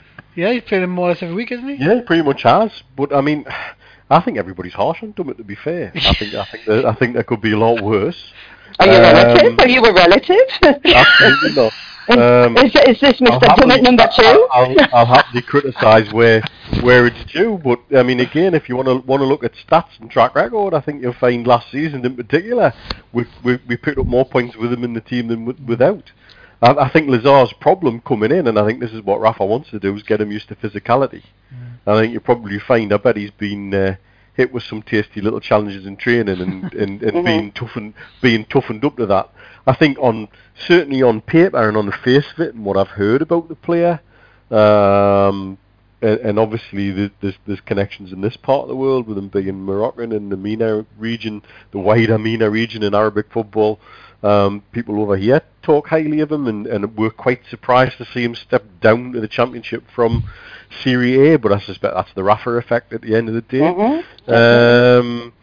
I think he's likely, yes, he adds something that Dummett probably can't add. If he's a better communicator, then I'm all for that. I'm all for communicators on a football pitch. I'd rather have 11 chirpers any day of the week. You need that. In any team sport, the art of communication is something essential to success. And I think he comes rated as an attacking fullback, and I think it wouldn't surprise me in some games to see almost Rafa playing twin fullbacks with Dummett and Lazar on one side and Anita and Edlin on the other. and it allows what Lee was touching on about how one will make a move and the other one can just quickly hot foot into the space that's been created. And I think if I seem to remember Alex Ferguson doing that quite successfully with Man United for a short period of time. He could have done that with Dummett. I've never saw Dummett run anywhere quick. I think if you want to look at the 60-yard times on the players in the club, I think you find Paul Dummett's in the top 5. He's deceptive. It's deceptive, but what you see... I'll argue this all day long about stats. When you look at the stats for him, yes, and I don't know why at our club we have this thing about left full-backs, but we've done it in time immemorial for me. Have a go at the left full-back. I don't know why the left full-back, the number 3. Maybe it's just because I used to play left full-back. That might be why I'm so shirty about it. Well, maybe it's Dummett if he's been doing these stats for 2 years. Maybe it's him that's got in the position we're at. Let's look at it that way. All the leakage he's caused on that side. Yeah. Well, I think you're looking for bigger holes to plug than left full-back for me. So would you play Lazar against Barnsley tomorrow away from home? Considering that how long did he play on Saturday, Susan? Was it 15-20 minutes? So it was a late. But it was proactive. Yeah. And like your friends just said, he was very vocal and not just watching the ball, he was watching where the other players are. And Dummett had a couple of hits of the ball and he got applauded, and you know, that's just the Geordie fans' way of taking the mick, as though to say, my God, he's hit the ball. You know what I mean? And he's done something right. Rather, because you do tend to focus on the mistakes when a player makes them, and it's week after week, and then he sort of stands out, you know, that's where the faults are. And then when somebody comes into that position and governs it like he did for the last 20 minutes, then you've got something to compare with, you know. So maybe I'm not a statistician, I'm just a fan, 40 years home and away, but I love the difference that it made. So only time will tell. I mean, I've met Paul's dad. I've spoken when we're Man City, and he says he's got a long way to go. But whether it's going to be with Rafa, I don't know, you know. But because the interesting thing about Paul Dummett to me is that you've always got a manager that's going to be, wants it compact, wants players to do certain things.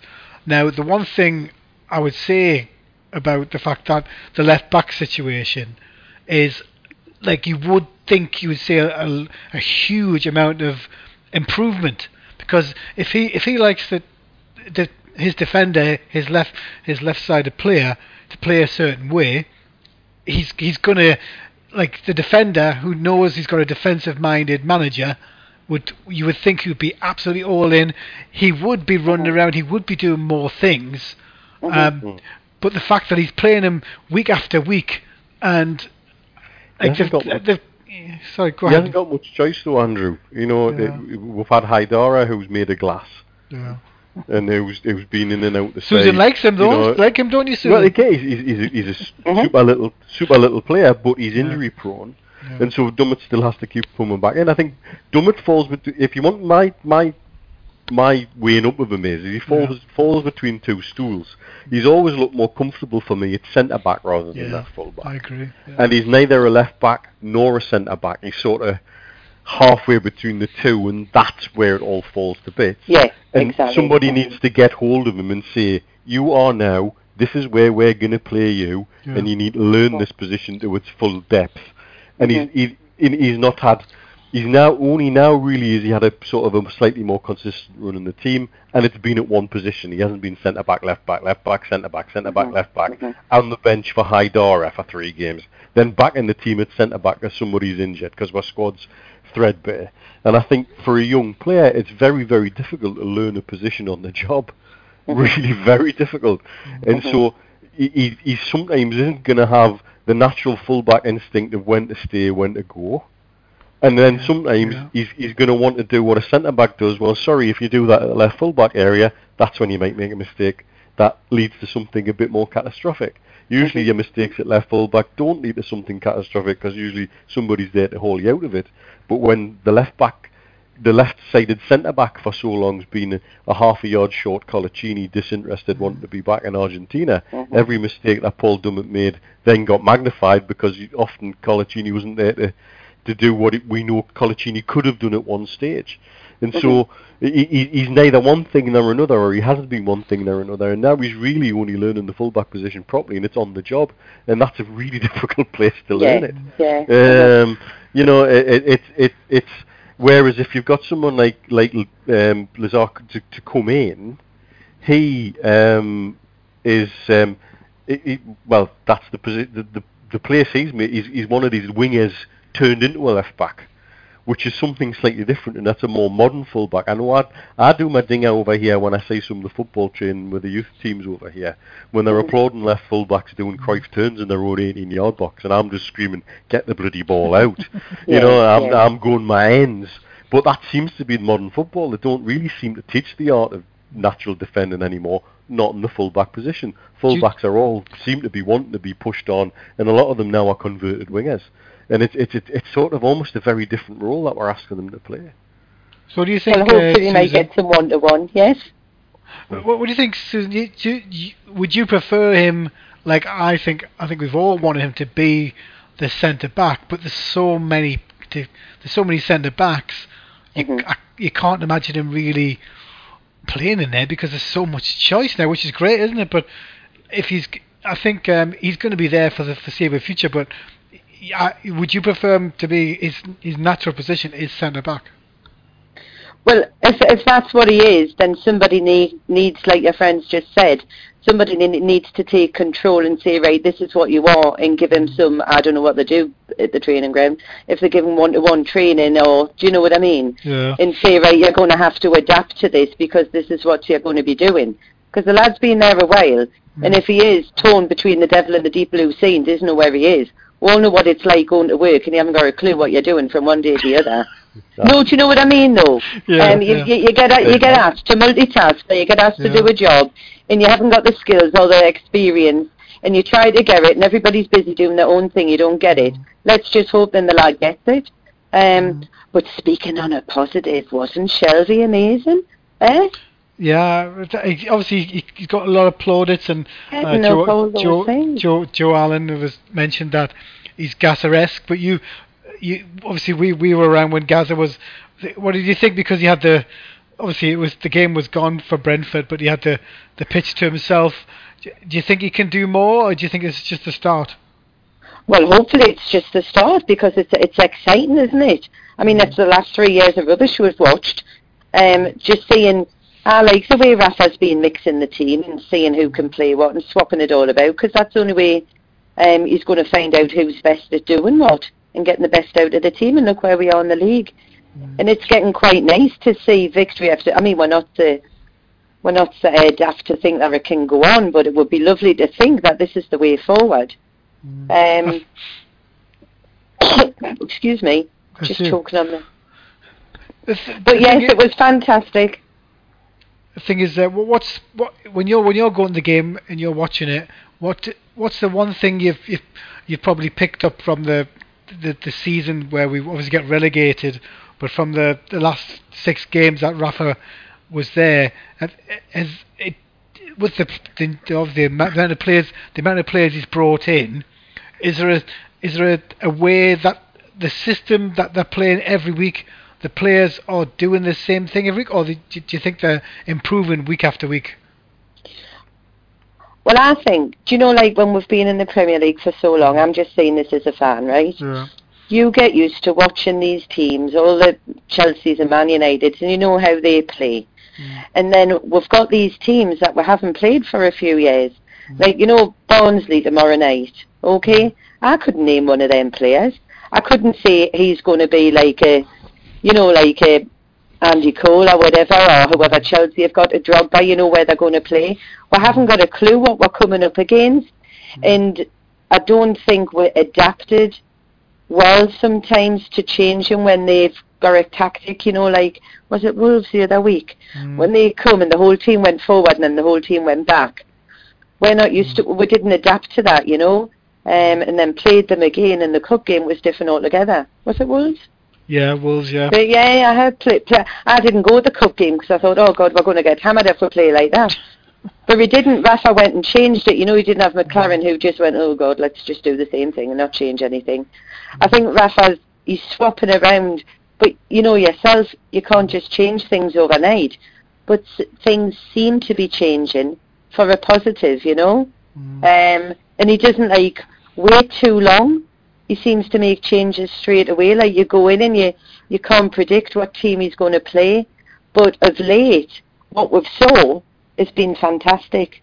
So I think let the guy just do what he does, you know, because I'm paying £700 a month and I've been getting some good value for it. And it's just good to see good football. That's the difference. We're seeing a team that's trying now. And a manager, I love it when he's screaming on the touchline instead of the other two plonkers who just sat there and done loud. Do you know what I mean? Or when we had Carver, it used to boil my pea. When we had Carver, we had a manager, we had Peter Beardsley. What about 4 people shouting at all the players, you know, and they didn't know where to go. Now we've just got Rafa, and he's going at them right till the end, coming on the pitch with them. I mean, not this Saturday, the last home game. When Dummett had such a bad game, you could tell the players went over to the paddock, you know, and one of them threw their shirt in. And Dummett had so much hammering off the fans. He didn't go over, but Rafa come out, got him, walked him halfway across the pitch at the end of the game and pushed him towards there. So he's recognising that the lad obviously wasn't feeling the best of confidence. So even that you can see, because I watch a lot. I know I talk a lot, but I watch a lot as well. And it's just those little things that you think definitely seems to be a culture change with the way that they're getting treated as well, you know. Now, Bobby used to put his arm around players and look after them. You see Rafa, he goes to different players and his arms around them, and you're thinking he cares.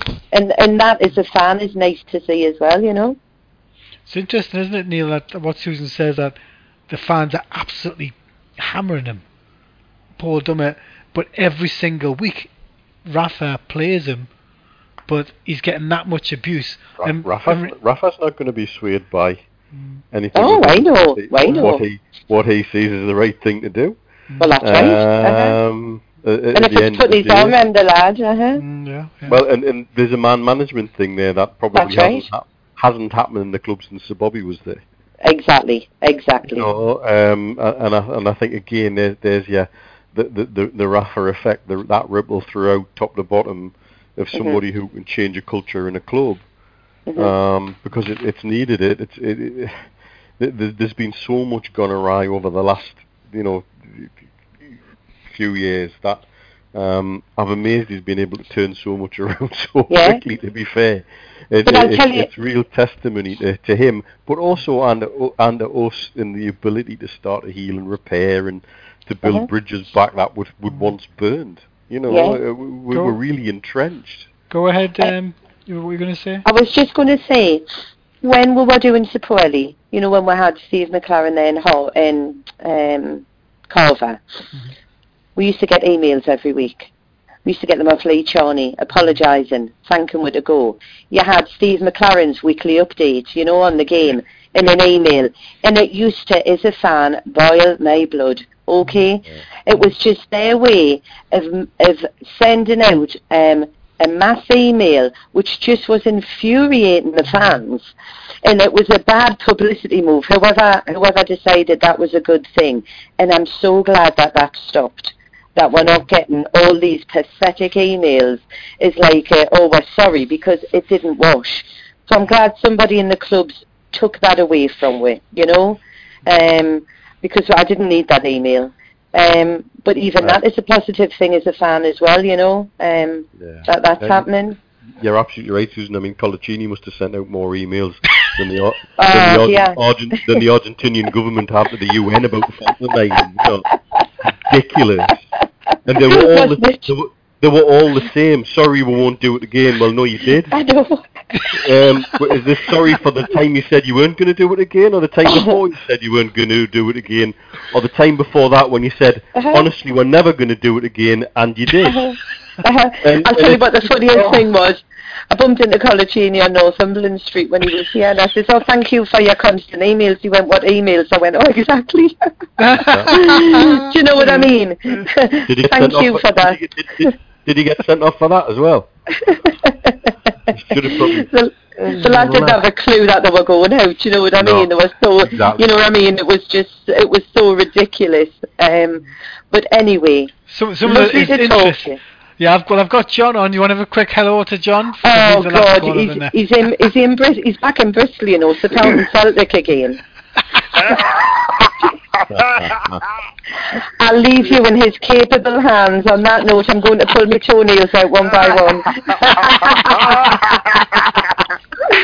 Take care, John. Thanks, Susan. Have a lovely night. Take care. Thanks, Bye-bye. Susan. Quality. She's proper quality here. Like, I love having her on. She's brilliant. I think I'll have her on every week just to talk about Dummit. Brilliant. I love the back and forth between her and Neil. Fantastic. But like, so John, tell me, what's your thoughts on a good weekend for Newcastle United and onwards and upwards? What's your thoughts on everything Newcastle United? Right. So, good evening, guys. Good evening, Neil. Good evening, Susan. She's still there. She is. I think she's gone. I can still see on my list, but she might have put the phone up, but she's probably listening. Right. But like, so tell me, what's your thoughts on it? Because it seems that the constant changes are working. I'm sure I have to agree with you, mate. I mean, I came to the match on Saturday, as you knew, and I thought the first half an hour or so, we were absolutely fantastic, weren't we? I mean, John Joe Shelby, outstanding. He passed the ball. Passing those Hollywood passes, I mean, I'll criticise of him sort of thing, like he's done them too much, but on this occasion, he's got it right. I mean, he's been outstanding. I mean, the goals are good. And to me, it was comfortable, I think, in the first half. They really were. And I thought Brentford, they've tried, but I just thought they were totally blown away. But 3 points, almost a lot of words, and you know what? I think now you can see the team are actually gelling. They really are gelling, and almost upwards. Let's keep going. Let's keep doing it. Yeah, I think it's interesting the fact that the way that the constant changes that are being done, and the fact that the players, everybody's on board with it, and the after the match or before the match, they're speaking with fans about what's going on. Like Darryl Murphy talking to Steve Hasty about how much he wants to play, how much he's looking forward to it. He's come back from injury. You've got other players that just seem to be ooze along with confidence, because that's what the championship's all about. It's all about confidence. I totally agree with you. I mean, the players are just loving it here. There's no bickering. There's no mourning at this club. They're all waiting for their turn. I mean, I can understand what Rafa's trying to do this rotation. Now, people are not very happy about it. But to be fair, it's good to have a big squad in the team. And I'm very comfortable with that as well. I mean, everyone get their turn. It should be patient. When you're picked, then you should be happy that you're in the team. But don't expect to be a first teamer sort of thing, because he likes to keep that team fresh as well. I'm going back on Murphy sort of thing. I think this guy could be our trump card, because obviously he's going to come in, right, but surprise a lot of people, right? I wouldn't be surprised if he scores 15 goals this season, because he's got all it takes to play championship, you know what I mean? I'm not being ambitious, right, but he will score goals in that league, and I think it's going to surprise a lot of people, I just think it's going to do well for us, I really do. Neil, do you think 15 goals? 15 goals? If he plays, I kind of see him getting 10 appearances. I think he will. If he plays 4-4-2, then maybe. It depends on how flexible Rafa is on his system. Gale's the hot hand at the moment, and I think he's gonna ride the hot hand. But I think so. Then I think he's not frightened to chuck someone in for something game specific. Like Steve said before, that certainly the feeling seems to be he's ready to let Murphy loose on his old club. Mitrovic played well through the week for his national team. Kind of came back, was bigged up by Rafa and didn't even get on the pitch. You know, it's I think we all just have to go with the selections as he plays them and enjoy it for what it is. And I think the significant thing for me is the goals are coming from absolutely everywhere. We've got a wide spread of goals throughout the side, and that just gives other teams a problem. Who are going to mark at corners? Well, there's 5 of them scored here.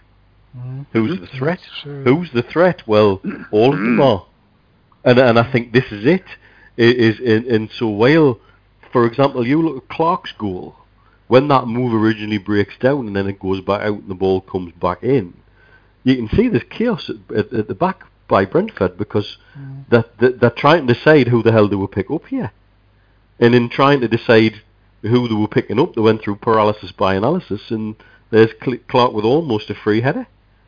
And that's the strength that we've got, that there isn't a focal point. You know, okay, Gale is the focal point for goals technically, but we've got goals throughout the entire team, and in any position and in any set play, in any breakdown of play, there's always somebody who can come along who could pop up with a goal from somewhere.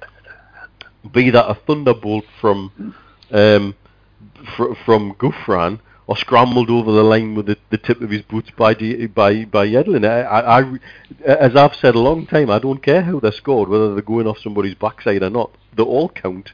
We'll have them from all over the pitch, and then let's count them up at the end of the season and see who's got what. That's the way I like it at the moment, and I'm not overly fussed where they come from personally. Yeah. What do you think, John, about any player that, because obviously Gouffran, when he's in a team, Newcastle don't seem to lose, but I've heard a few people say he hasn't played well last couple of games. What's your thoughts on him?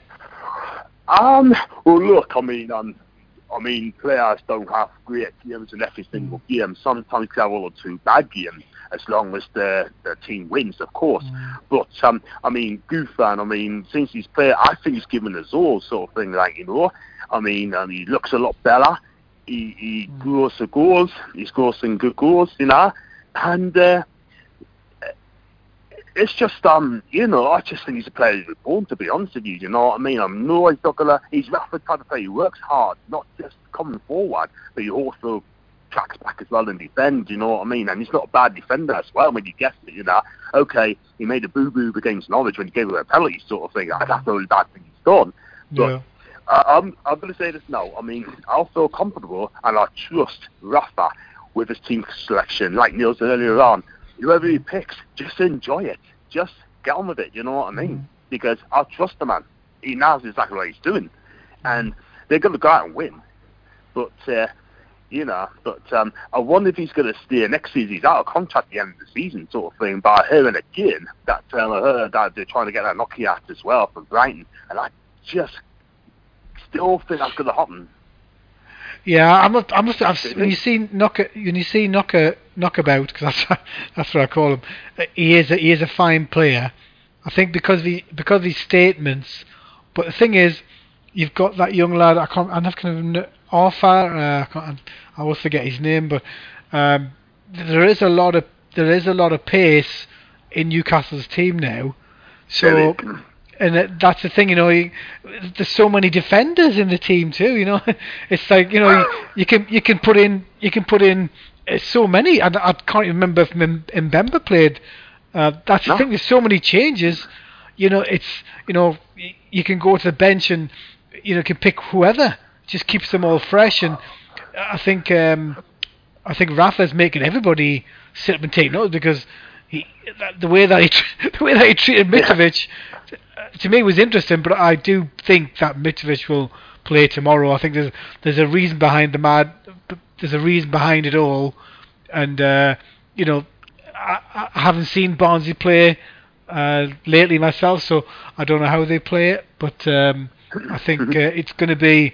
Unfortunately, it's not going to be on TV, so we won't be able to see it. But I think it'll be a cracking atmosphere with 6,000. But the team. You know, I think you'd actually play handily, to be honest with you, on tomorrow night. Wouldn't surprise me for a bit of physicality, mate. I mean, I was down there the last time we played at Barnsley when we drew 2 each in the last promotion season, and it's an old school ground. It's a bit tight and it's a bit noisy, so we'll certainly have that away end totally bouncing if it's full again. So there's no reason that the players can't feel that support. Wouldn't surprise me to see a number of changes. I think with a game coming in reasonably quick succession, why not? We've got the squad to do it, so let's roll with it. Armstrong, who's on loan there, I mean, I presume he can't play under the parent club ruling, which is a good thing because he's been on bloody fire for them. And so there's already one string taken from the bow, so to speak. So I think it'll be interesting to see what side Rafa does put out. It won't surprise me to see, like I say, quite a few changes, and it won't surprise me at all if he doesn't set up with whatever he's had scouts reporting back on how they play in mind. I think they've started the season well, and I think they've only had 1 point from the last 4 or 5 games. So, there's no reason why we can't go there with confidence at least. I've got to tell you this, John. That Susan's just said, "Oh my God, his name boils my blood." But it's the same as calling Neil Mitch. Neil understand that joke. Happy to be called Mitch, mate. But so the thing is, you think Darryl will get 15 goals? I can't see him getting more than 20 games, to be honest with you. Well, I mean, like I say, I'm sure that's how he's going to get games. We pay $5 million for him. I think you pay $5 million for him not. Yeah, and you're gonna have to play. You're gonna have to play him sometime. You know what I mean? Otherwise, Rafa not being the lad. But at the end of the day, I'm sure that he'll do well. And he's got championship experience. He knows what the rule of goals is, the back in the net is. I like the lad, and I just hope that he gets a run of games. I think if we get promoted back in the Premier League, say March sort of thing, I'm sure you get a run of games then. So you may get the 15 goals in that season. But I like to see Darryl give him a go. And, I would like to see him give him a go as well. Yeah, definitely. I just think he positionally wise, I think he might give us more than what Mitrovic does. But I think the last game that Mitrovic played, we were obviously 3-1 down and 2 punts to Mitrovic, and we came back to win that game. So it's that's the thing, is he's playing horses for courses, and he's not shown any favourites, which is great, isn't it? Absolutely. I mean, there's no favouritism in this game, sort of thing. But again, I like to see Mitrovic play as well. I mean, I think he totally changed the game. Yeah. I hope he plays tomorrow. And he totally, when he came against Norwich, he totally changed the game. He really did. And he caused absolutely havoc in the Norwich defence. They didn't know how to hold him against him. But I'd definitely like to see Mitrovic play that tomorrow. And, but I like to see him play 4-4-2 and just see what it's like. Like Yell and Mitrovic up front, so things they'll have on goals. Just shock us, surprise us all. Because you're going to score goals, not just up front, like Neil, so you can get goals from all over that shop, you know what I mean? But which is good. And it's good to see other players score goals like Kieran Clark, Lascelles, and in midfield as well. Even Shelby. Now Shelby has been absolutely fantastic for us the last few games. He really has. And all I'll say is sort of thing. Just got to wait to see what he picks tomorrow. And give me a score for tomorrow before I end the show. Give me a score. Yeah, sure. I think they're going to keep it cool. They're making 4 wins out of 4 tomorrow. And I'm going to say Barnsley 1. We are going to concede, by the way. Newcastle 3. Okay. Good stuff. Well, thanks, John. Very interesting. Well, thanks for that coming on, John, tonight, and your brief reunion with Susan. And we'll catch you next week, okay? Looking forward to it. Let's hope Celtic win on Wednesday in the Champions League as well. I knew that was coming. I could sense that. I think we're going to go for the next round. I really think we will. Yeah. I'll believe when I see it. They're bloody useless. Thanks very much for coming on, John. No bother, mate. Cheers, thanks a lot. Great, yeah. Thanks a lot. Cheers. Well, that was a great show. I didn't expect it to go as long as it did, and thanks for Neil for eventually coming on the show, and for him and Susan's back and forth on Dumb It Wolf has made my night, I have to say. Till next week. Well, thanks so much for coming on the show, and this show will be immediately available on iTunes and also online everywhere quite soon. So thanks so much for the show, and thanks so much, Neil. I'll talk to you in a sec. Thanks now. Goodbye.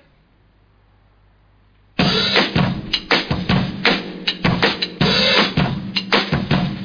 be out too late. Got nothing.